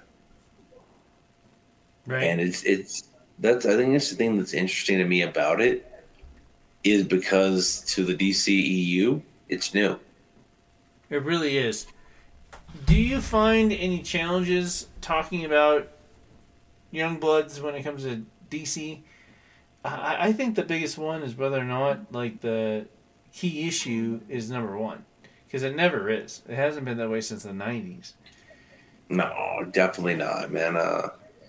Getting the next Batman number one was easy, or getting I Am Batman number one was super easy. Finding the first appearance of freaking Tim Fox, Jace, Right. that took me almost a year to find a copy that was feasible price-wise for me. How expensive? Yeah, it wasn't too bad. It was maybe $30-$40. But like freaking, I'd seen it upwards of like $120, $150. And I just, it was, at a time I wasn't willing to pay that price for it. I enjoy I Am Batman. I like Tim Jace Fox as Batman because it's something different, because it's almost like getting in on the ground level of Batman. This isn't your freaking Batman broke his back. No. Azrael's Batman, or freaking not at all. Tim Dick Grayson stepping in to be Batman. This is a completely rogue Batman that is doing his own thing, his own way, and basically Batman be darned. 100%. And freaking, just based on that alone, it's different, because the rules that apply to Bruce Wayne Batman do not necessarily, deal with, work for this new Batman. But they may. He may not. He may be completely against killing. He may not be completely against killing. And we I don't think we've really gotten to that point where we can find out one way or the other whether he's okay. Do you want him to be able to kill him? I don't know. Like it's just kind of a question that's been asked. I feel like, but as of yet, it hasn't been answered. Like, he's saved people, but he hasn't saved anybody that you could possibly qualify as irredeemable. Like, the Joker is irredeemable. Like, he's not gonna there's no become a better person. There's no. He's just a piece of crap. Whereas like certain characters like a Killer Croc or a Clayface could be qualified as redeemable, where like given the right circumstance, they could be redeemed. They could be quality human beings. We really haven't. I don't feel like we've been given a full-blown rogues gallery for the new Batman. So we don't necessarily know if he is willing to kill, as opposed to straight having a no-kill rule. The no-kill rule really upsets me, because especially from the vigilante point of view, I'm not saying that Batman should be out there killing people, but there should be a lot more bodies in the morgue, considering the way that he attacks people. We've moved way past purse snatching. That was 60s, 70s. Yeah. We're intergalactic now, and especially this one. The rationale of how Batman's going to prevail. I mean, his indestructible robot that knows everything that he knows just sent him into space. Yeah. And the last panel, him drifting off, I mean, I didn't believe it. Like, it actually kind of like really rubbed me the wrong way that would be what they would be ending a comic book story in as a cliffhanger. Okay. Batman's going to have some contingency plan? Always. Like, Bat ran out of space air.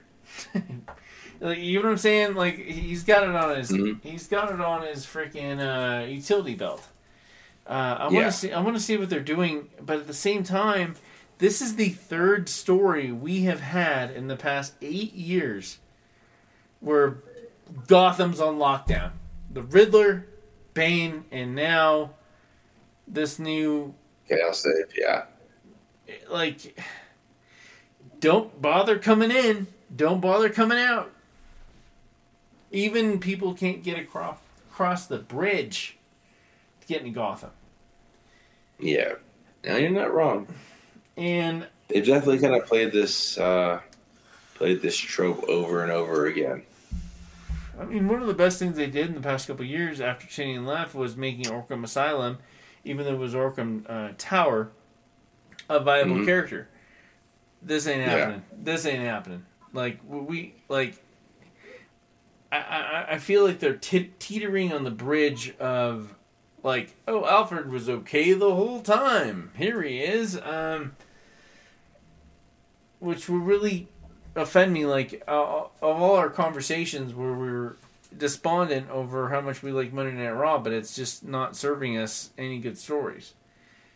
It's just not happening, and it's predictable, and it's also, like I said, the wrestling community says they know what they want, but when they get it, most times out of 10, they ain't happy they got it. They're booing. Like, wait, you wanted this. And within the pages of this story, another Gotham lockdown, and I'm not even trying to get political. Leave them alone. The people in Gotham know what they're living in. Yeah. No, we've been there. We've done that, man. Freaking let's kind of plan. Let's go with something else. That's really gonna. There's got to be other stuff that you can do with Gotham other than just be held captive by somebody. Agreed. In transition to the next one, the latest issue of Spidey, number 129. There's two hobgoblins. Ben Urich is suspected of being the hobgoblin, which has happened before. And we've got two of them. And Betty is taking care of the kids, and we saw the same thing back in when Norman Osborn came back as a goblin with the Carnage symbiote like 2 years ago, and the kid got stolen, reprogrammed to be a goblin, or even his son's girlfriend. Give us something new. That, like, what's new to you is two more. We're doing clone in Spider-Man. You want to turn me off immediately? Use the word clone in the latest issues of Spider-Man. Like, don't do it. It was bad, and more clones are always bad. We gotta deal with more retcons. 'Cause that's my fear. Is more retcons and that are supposed to be more important than what's going on, and I don't like it. That does not show loyalty to the customer, to the person trying to read these books and enjoy them. It's too easy. It's too easy. Yeah. Why would you do that to people? Yeah, no, like you said, it's definitely too easy. It's definitely played out. And, like, freaking, especially for Spider-Man fans, is like, give me something different. Give me something with a little bit more thought process behind it that I'm going to get into. It just doesn't, like, it's cool, whatever, but, like, at the end of the day, freaking, if somebody's read this beforehand, they're not going to want to reread this new version of the same old stuff. If you had the reins of Marvel as a booker, and Marvel is now only doing wrestling, who would you book? Who would you... Spider-Man versus the Incredible Hulk. Oh, wow. That's like... Give that David versus Goliath story. Yeah, it's 100% that. That's the thing, man. Freaking, I think that's the biggest thing with, like, the Marvel universe these days. So there doesn't seem to be a huge plan for going forward. At the beginning of the The Marvel Universe back in 2008, with Robert Downey Jr. as Iron Man, we all knew where it was going. We knew Pretty it was going to solid. be. Yeah, we knew no matter what happened, we were going to end up with the Avengers movie, and that's what we wanted. So we were willing to put up with a less than stellar Thor movie and a less than stellar Captain America movie because we were going to build towards the Avengers. And it was a long-term building, especially with how Yeah, many different... it was 4 or 5 years before we got the actual Avengers movie. And another 2 or 3 before we got Age of Ultron. Right. And I might be in the minority as far as people that actually enjoyed Age of Ultron, but it was freaking. There was an end game we were going for, pun fully intended, and freaking that was the goal, and that's I kind of think this thing that not only the movies but the comics are missing in this day and age is that there's not a blatant end game we're reaching towards. I agree. And I think it's one of the reasons why I really like doing Minefields with you is because we're not like Monday morning quarterbacks. We're not, oh, we were right, we were wrong. We just want a good story and how we want to see it going. Freaking, I do have to tell you, I'm extremely biased when it comes to James Spader playing the voice of Ultron. My ex-girlfriend and I used to have a Sexy Spader Sundays when we just find obscure photos of James Spader. Because we love that guy. And, he was popular in the 80s. And who gives a crap about the guy right now? But, give me a good story. That's all I want. And yeah. And sometimes having a blatant ending that is going to happen, not the worst thing. No, not at all. Sometimes you need to know where the story's going to go. That way, when you get there, you're like, yeah, that's exactly what I wanted. It's and just you're okay with that. It's justifying sometimes because we're especially if they nail it, where you armchair booked it and they did what you wanted to and it paid off. It's justifying that. Yeah. The powers that be in control of these movies are on the same wavelength as you. I didn't want the first Avengers movie to be a army by the Qatari. I wanted Skrulls, but they did not give us that, and we had to wait. We had to wait for it. It was a slow burn. It was absolutely slow burn. Any comics right now that you're into that have a slow burn. The first thing that pops in my head is Nightwing. Blockbuster's dead. Heartless is running amok. Yeah, you definitely know by that 100th issue, we're gonna get Nightwing versus Heartless. In X-Men right now, we've got Forge wandering through the vault, and we know at some point we're gonna get him versus somebody major, and because the whole thing with his Forge's outfit right now is he's got the mutant ability. He's got Caliban in his thing to hunt the mutants. Caliban is literally his bulletproof power. Vest. Yeah, is his best. He's got Mystique's ability to shapeshift to kind of cover his tracks. But we don't know what that third mutant is. We don't know who that is. Obviously, I'm assuming, that's going to be a huge, some kind of firepower that can destroy everybody. But we don't know who it is for sure because he's looking for Darwin. But, we know at some point that's going to come out and we're just kind of sitting here waiting for it. And sometimes that's the best storytelling is knowing something's going to come but not knowing when it's going to come. Or how it's going to happen or get thrown down.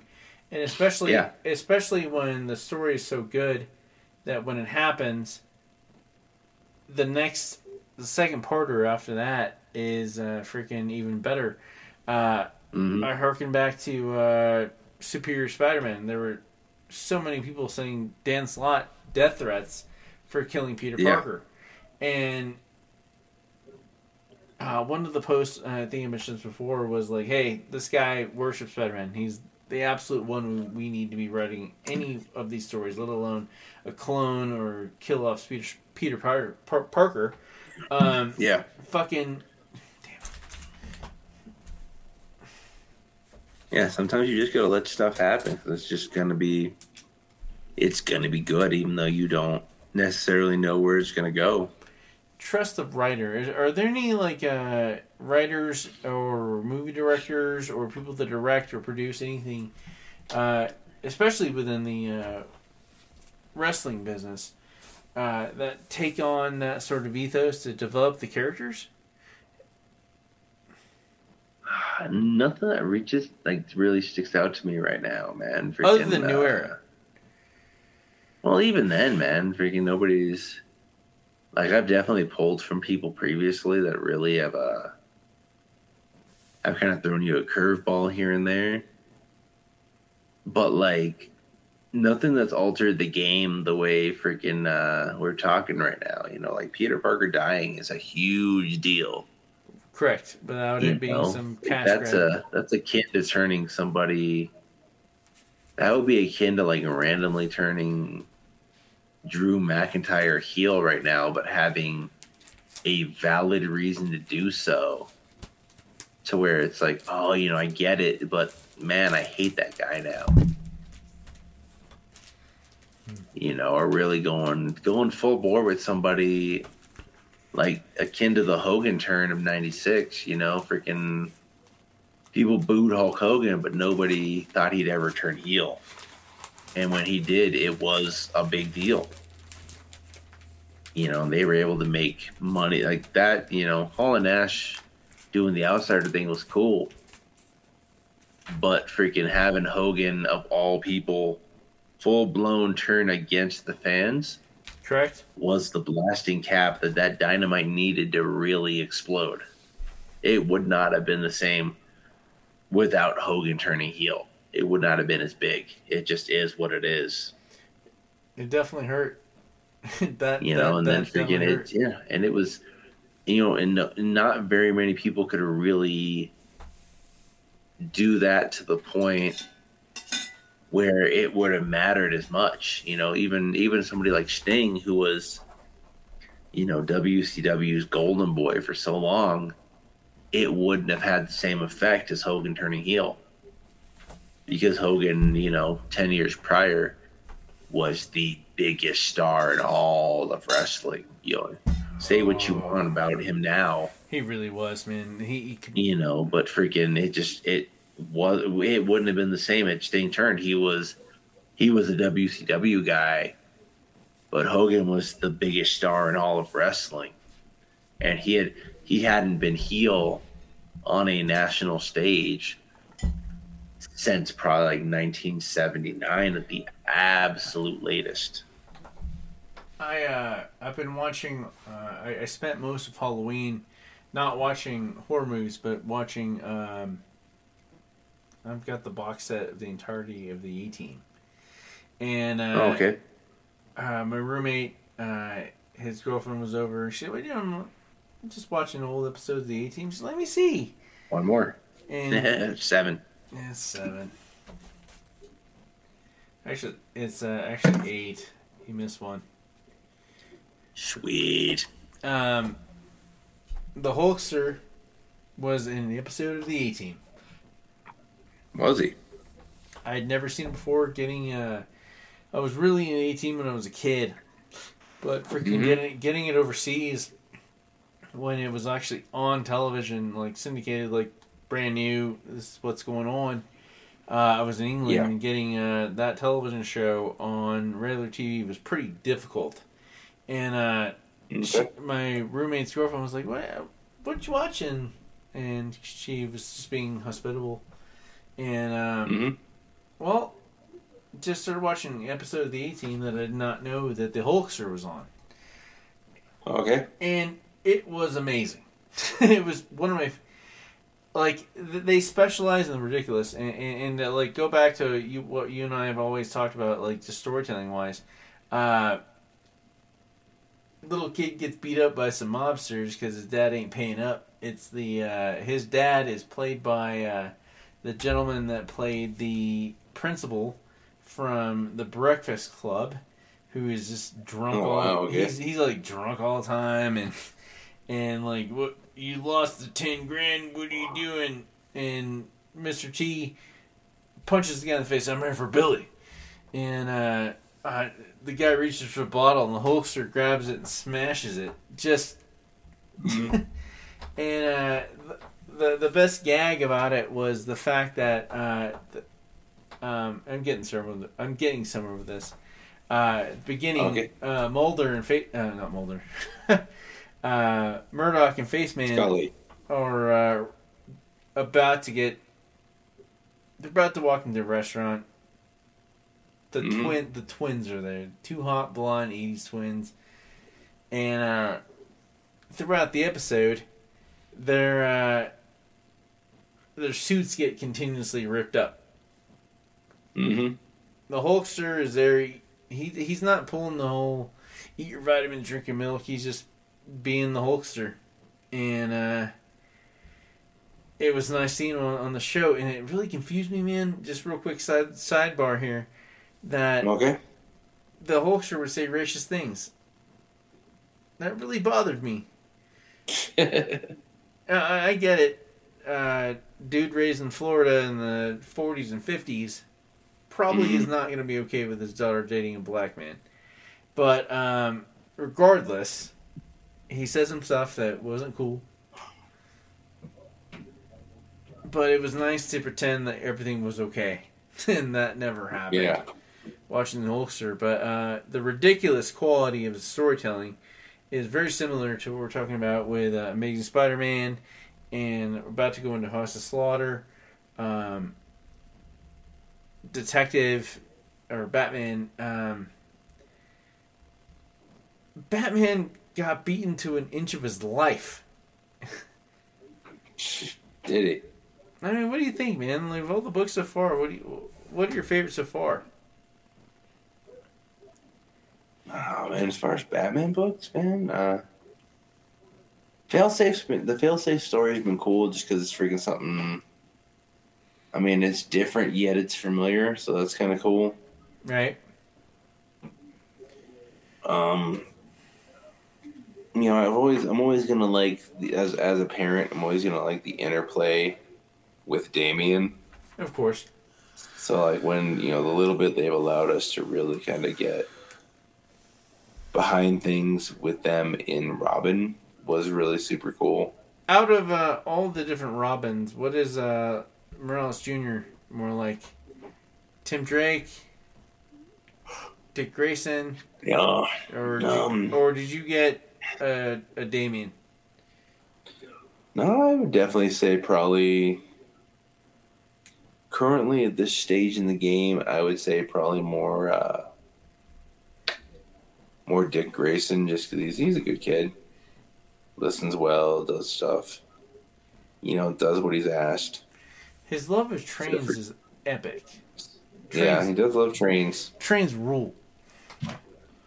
But as of right now, I'd say definitely a Dick Grayson. He doesn't really cause too much trouble or mayhem. What's you got next? Man, I think that's about it, man. I think I'm well done for the night, man. Me too, man. I'm pooped, man. Freaking Saturday. It took a lot out of the gas out of my reservoir, but it definitely was making this week a lot more tolerable. A lot. Yeah, definitely a good way to start the day, man. For a good way to start the week. Getting the chance to look at somebody else's collection, and it was fun, man. I enjoyed looking at what somebody else collected over that time, and looking for grails and know that the people, other people in the room had no idea about. Correct, and let them know what they got in store for them, and it was a nice public service. The books came out this week were pretty good, but there wasn't much to talk about. I think we got kind of lucky there wasn't much to talk about for the books that came out this week in terms of pure volume. But we're winding down into the sunset when it comes to busy season when it comes to comics. I remember last year was like there was like I think I got like 2 books last January. Mm-hmm. It's fine. We got X-Men finishing up a story. We've got Daredevil just taking off with Zdarsky again. We've got Zdarsky taking over Batman. We've got Action Comics will still stand tall for last week we talked about it briefly. Action Comics. Difficult to do a Superman comic book. It's your turn. It's absolutely your turn, man. It was my turn last week, but no. But yeah, nah, man. This is minefields. This is dangerous. This transmission is over. And over. Buy the shirts. Come to New Era this Saturday night for Bird Brawl. $15. $15.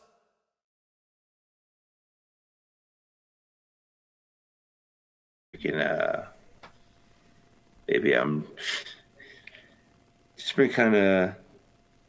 Oh, okay. Sorry about that. Freaking get a text from work. I was making sure things were good. Cool.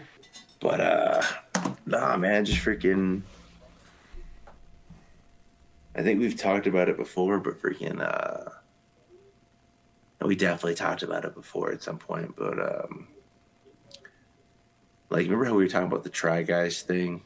Like, I brought it up randomly. The Try Guys like, thing? these fuckers, like, one of their guys freaking cheated on his wife and ended up leaving.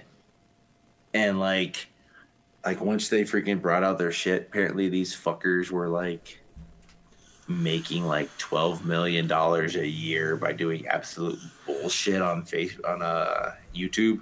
Yeah. And I was like, dude, freaking, we need to start getting ourselves a piece of that fucking pie, basically. I agree. Like, I'm drunk at this point, but freaking, the thought process is solid. No, I feel like you don't have to explain yourself, because if we'd filmed what happened on Saturday, we'd have like 10,000 views. And that's the thing, man. Freaking, I think we need to, like, make it a point to, like, do our best to start making some, like, setting up some shit to make some money off of this. Like, freaking really, like, I think a Patreon would be a good idea. Maybe, like, because we're not taping the visual stuff as far as us, like the comics of the week and all that. Yeah, being on, like, YouTube and shit. We could, and we will when we live close to each other, because I'm sure that'll happen one day when you and I can walk over to your place, you can walk over to mine. Well, yeah, but I don't think we really need to do, like, freaking the whole pandemic. Freaking people were doing shit from their own places and whatnot. Like, freaking we were doing, like, simulcast and whatnot. And no, I agree. And what do you want to do about it? I mean, like, obviously, I really think that the hunt needs to be absolutely. I watch a ton of, like, freaking YouTube videos about speculative shit and what came out this week, but no one is hitting the streets. Yeah. No one's hitting the streets like you and I are. Hell, like, we have Morales Alley. Mm-hmm. We've only utilized a little bit of that, and I agree. What do you want to do to? What are any of your ideas to make some money off this? Because we're doing really well in terms of downloads, but at the same time, though, we need to be making money off Blockbuster, but we can't because it all flagged. Every single one of them. That's the thing, man. Maybe like, Blockbuster's one thing, but I think like what we're doing now, like with Minefields, is something we could definitely be making money off of. I agree. And like, I feel like freaking people, people, like, especially if it's an option where they can choose to, or they can still listen to it. Yeah. I think I think a certain amount of people will definitely pay, like, if they're paying for it, then we can get, better equipment and whatnot, and better better comics and whatnot, we can really go into that stuff. I think freaking I agree. we could do more content based on that and do like we could do different videos where like maybe we're doing a 30-minute video before we get into the weeklies, Right? Or we're doing a different podcast where we're talking about different stuff, either comic book oriented or wrestling oriented, and then take like a 5-minute break to take a piss and get some water and shit, and then get back into the weekly minefield that we always do. I agree. That way we've got a Patreon exclusive, or if they're getting the they can get the weekly like a day early or whatever. That way it's they're getting something for their buck basically. I agree. I would like to do some collaborations in getting not just one comic book store to support us, but to get all of them to. If they all paid us $50 a month, I mean, like that would pay for all of the overhead. That would pay for that. That would even spill into New Era, and I agree. Yeah. But the one thing, and I'm not trying to offend you. Okay. We're gonna need you to. God, I don't want to say it, man. I don't want to say it. Just say it. What's up? More than one night a week. But I gotta tell you, if I had a wife and family, I don't have that. Yeah, and I got you. That's not me being depressed or anything stupid. I get it. I mean, I think that's one of the reasons why we always work out is because I've always delivered for you. You've always delivered for me. You own New Era. I own Minefields. Yeah. But it's not even a fucking like, oh, I own 20%, 5% of the company. That's not it. I didn't start this with Colin to fucking be number one. If you're not doing it with your homies, then your life sucks. It just sucks. It just fucking sucks. And and I want to be a productive member of society. I want to make comic books, and do everything you're talking about. But it's gonna require more time on your behalf. Now, you always devote every moment you can. Okay. But if you want to do what you're talking about, it's going to be another night. Okay.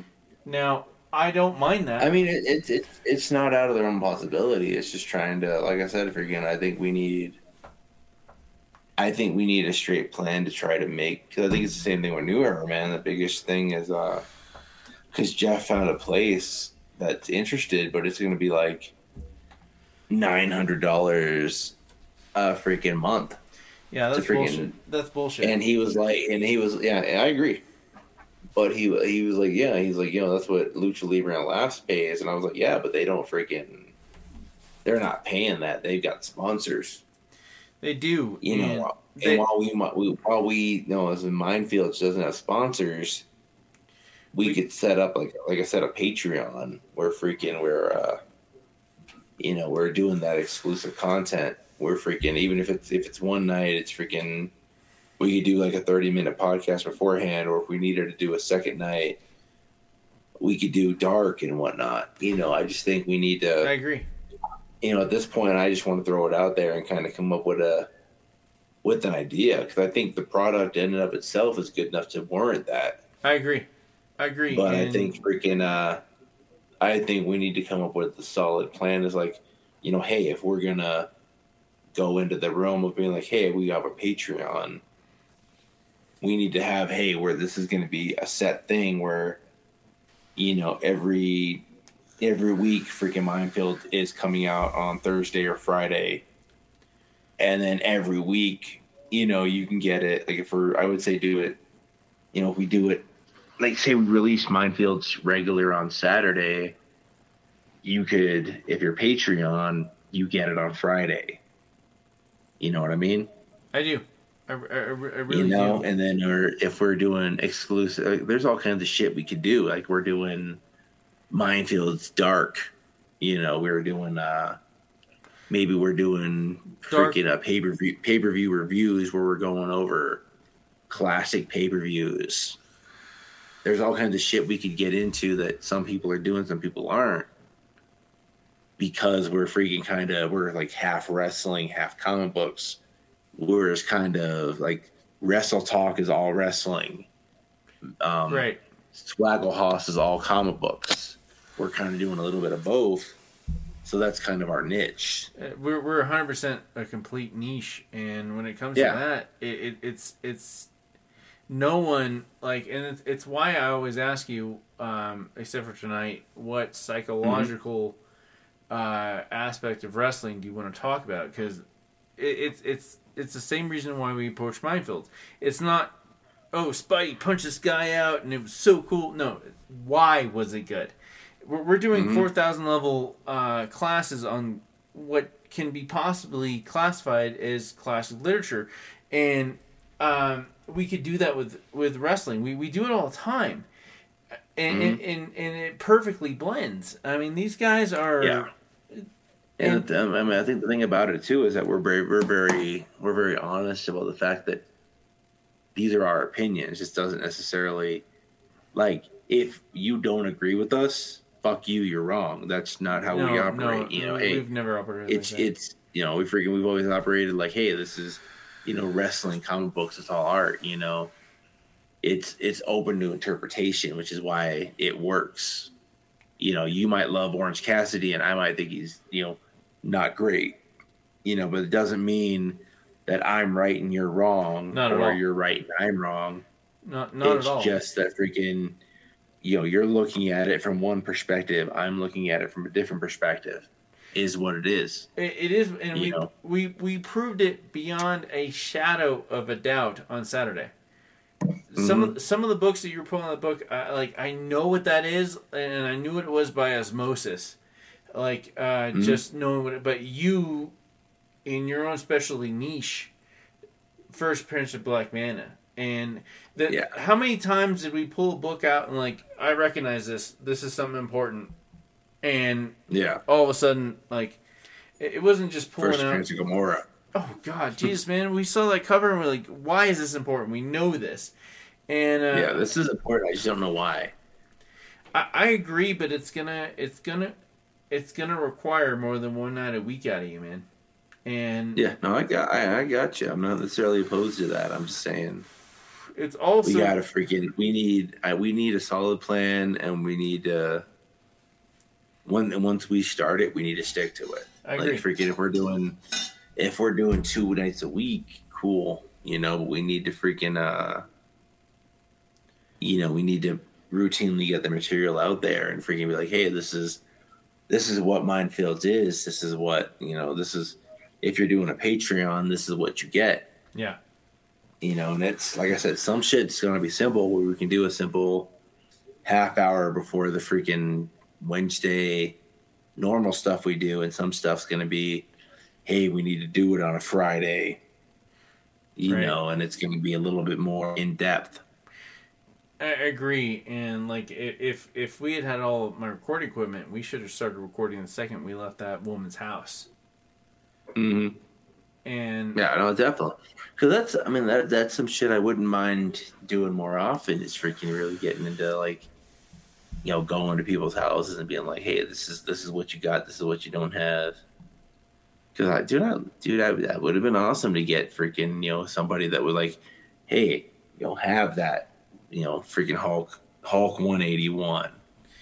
Now I agree, that'd be but cool. I agree. Here's my fear on what you're talking about is that we've stuck by the rules. We have 100% stuck by the rules. Mm-hmm. We got lucky on this one, and I bumped into someone, but at the same time though, and follow me in this, I work on Kismet. I've always worked on Kismet. Yeah. And this one gave us a real big boost. But but the problem is if we're gonna go any more, and I'm all for it, you're gonna have to sacrifice another night of the week, because there's a lot of editing that needs to be done, and and a lot of discussion like we're doing now. It one of the reasons why I am routinely late with fucking Blockbuster is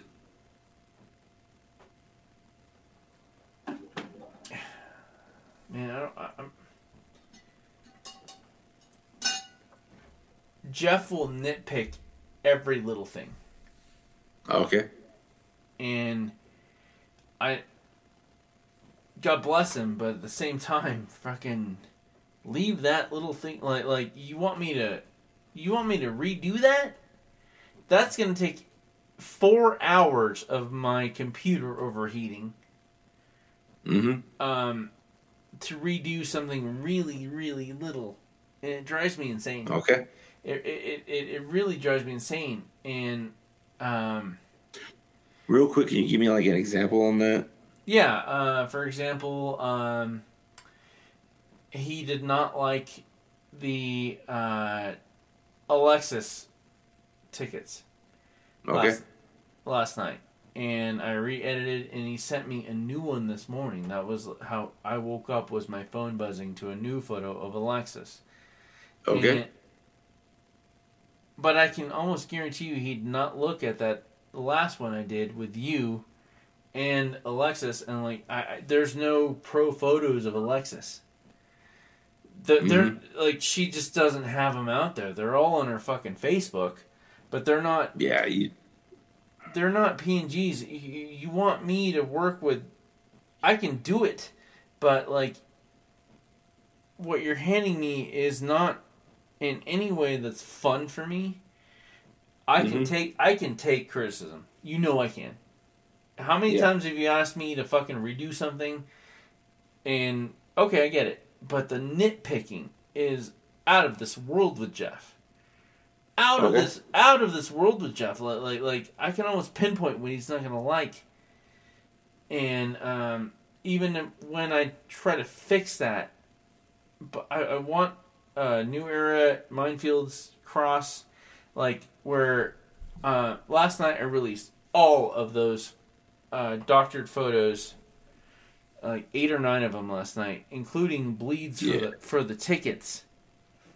And he only released like 1 or 2, and it's really fucking with me, man. Because like I'm not batting 1,000. Not all of them are going to be winners, but I want Minefields and New Era to merge, but you're completely correct. I want to. We did guerrilla warfare for a little bit, but like we were still just toying with shit and figuring out. We were just gonna fuck around. Yeah, we were seeing what worked, seeing what didn't work. Yeah, and I really want to do that. I want to do all of that, but like I need your input on that. Like, it's not that hard at all. I really need some extra input, because the fixing of any of these videos or Blockbuster, that's not like a fucking 15-minute fix. That's a 3 or 4 hour fix. I don't mind it, but doing it on my own has been really fucking with me. Okay. It's not that I can't do it on my own. It's more of like I need more of your input. I especially need your input. We've made great art. Like you're fucking like how long did we giggle when we threw the Incredible Hulk "Sad Walking Away" music? Yeah, I got you. For Squared Circle Pro. Okay. I can do all of it. I need your involvement. And No, that makes sense. I got you. Because like, I guess in my mind, like, because I'm kind of seeing, like, I see like, while New Era and Minefield to work together, I see them as two different entities. I do too. I do too. But like they Like they this work is really well. this is our shit. Yeah. This is our, like, New Era is our and Jeff shit. So like I guess I see it as two different, like, I want to, like, with this, what I'm saying right now is, like, I want to focus on, like, making money utilizing me and your shit. Right.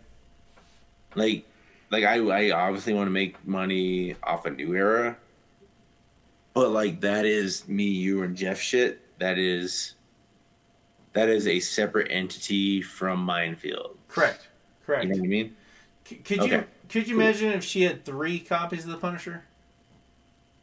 Yeah, that'd be And amazing. that would have been amazing. That we could sell one really quick for $500, despite the condition, and just throw that into New Era and Minefields. Yeah, because like, that would be, cause that's the thing, dude. Like we, like for Minefields, we need our own, like I said, the Patreon, our own shit. Correct. And I agree with you on the other night thing. Like if we need to do that, I'm down. Correct.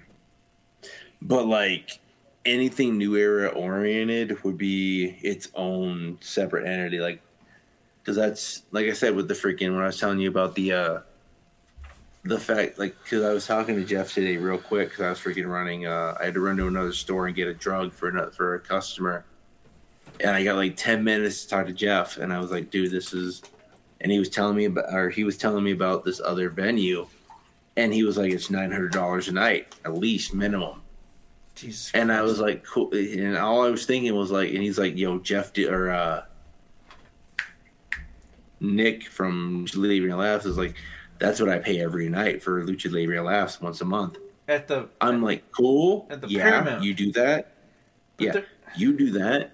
But it's freaking, you're not paying that money. Like he's not paying that out of his pocket. No, he's paying not. that with sponsor money. He correctly is. Like if we're going to do something like that, we need sponsor money. And that's where we're lacking, is freaking, we don't have sponsors. Well, like, it's not like Nick isn't paying $900 out of him and his wife's money.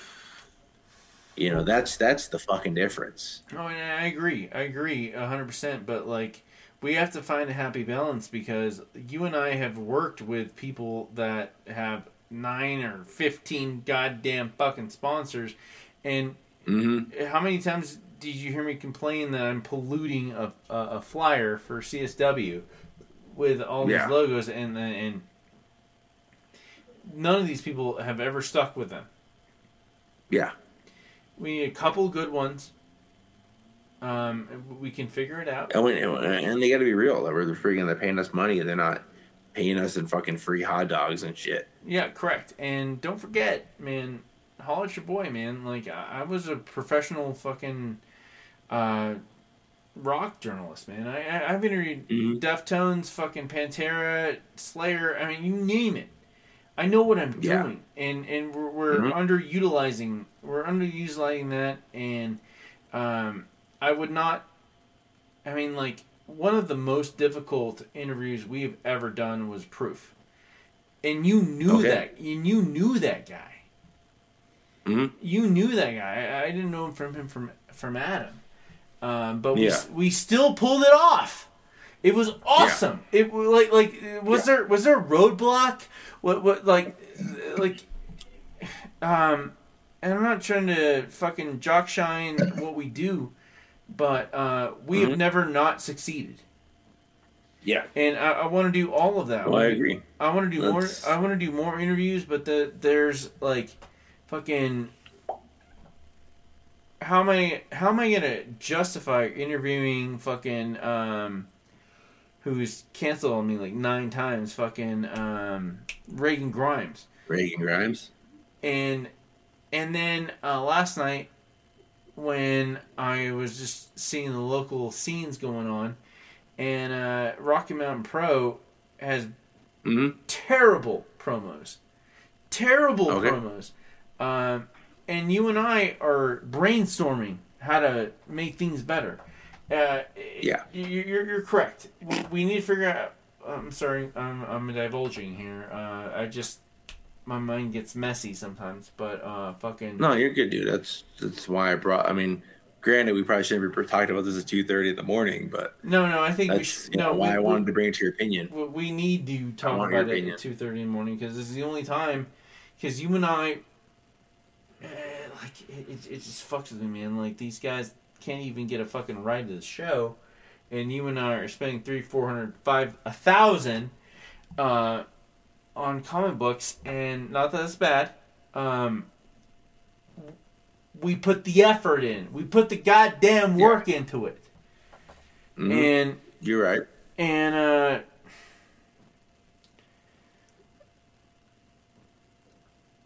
I agree with everything you say. Let's start the Patreon. Let's start all of it. Let's do it, but it's gonna require one more night. Well, I think the thing first is freaking really what we need to.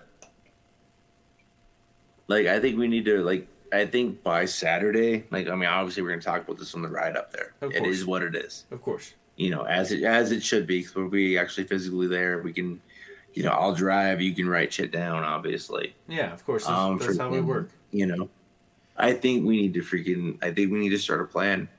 Like, I think we need to, like, be like, this is, like, because I don't think we need to start it necessarily at this moment. I do. But I think it's November. So I think like if we can take some time to really think about it. Okay.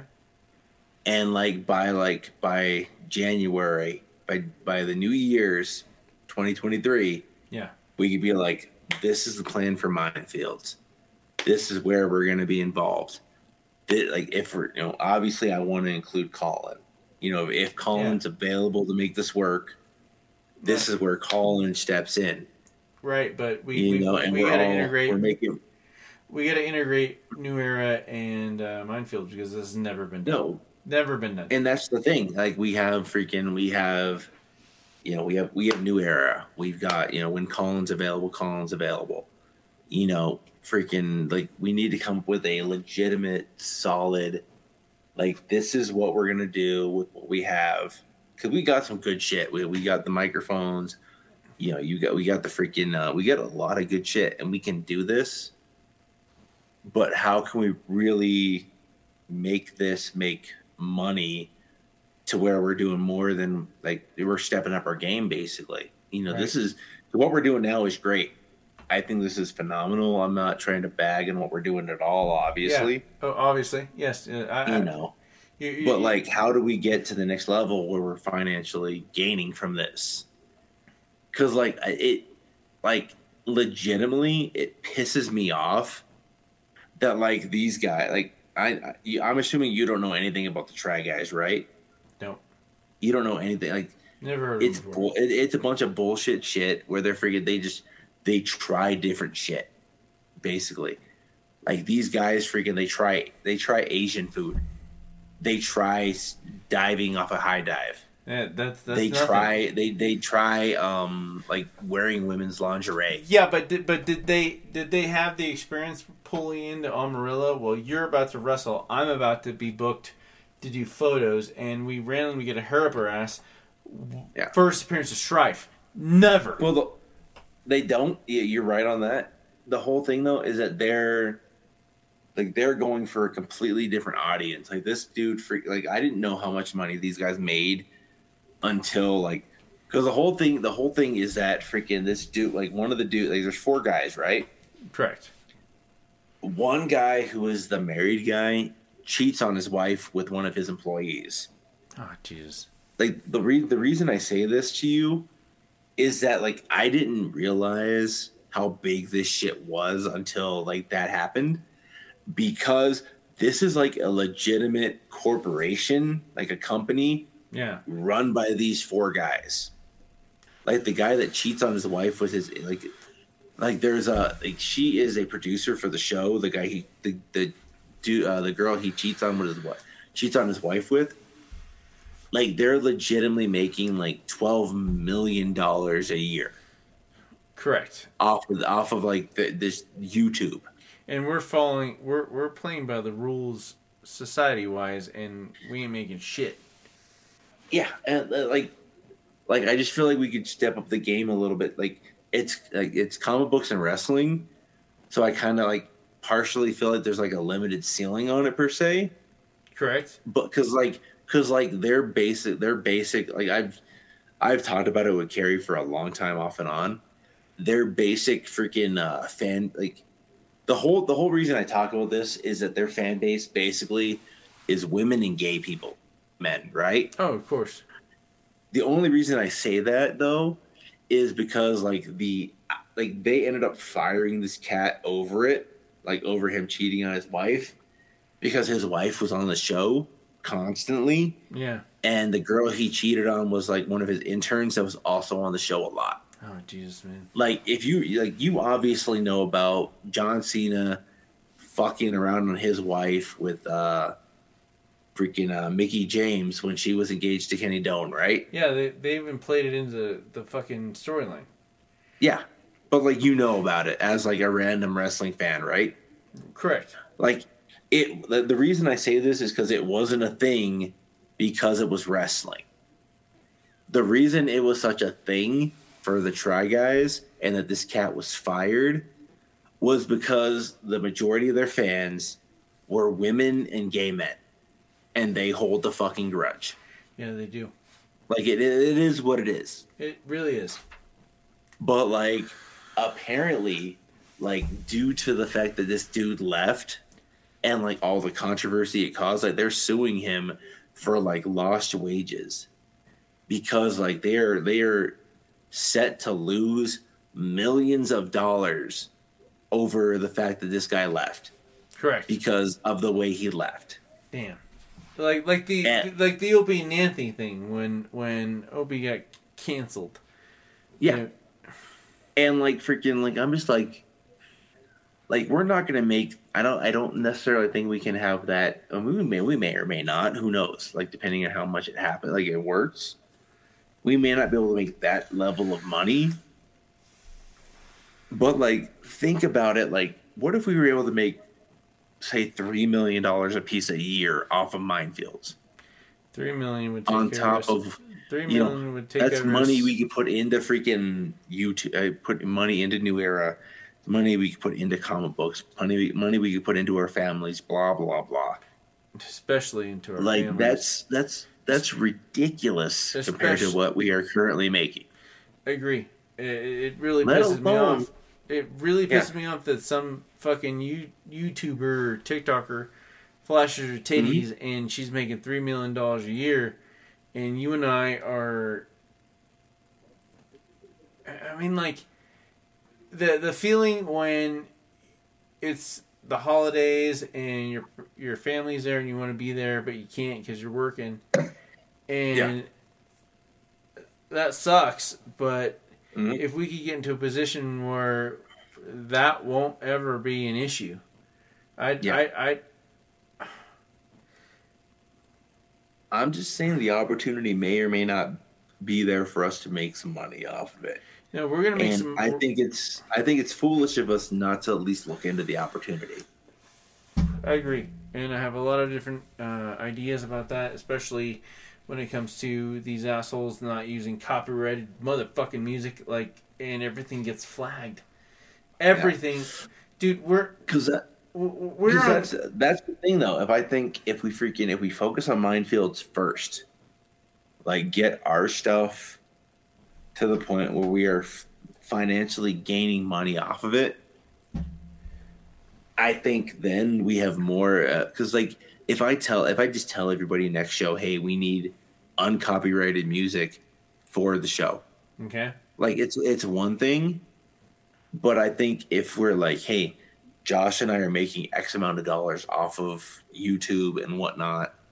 You're not based making, off of this already. You're not making 25. You have the opportunity to make more money off of it. because of the one thing. But the one thing we're missing is you need uncopyrighted music. That's beautiful. They are far more likely to listen to us.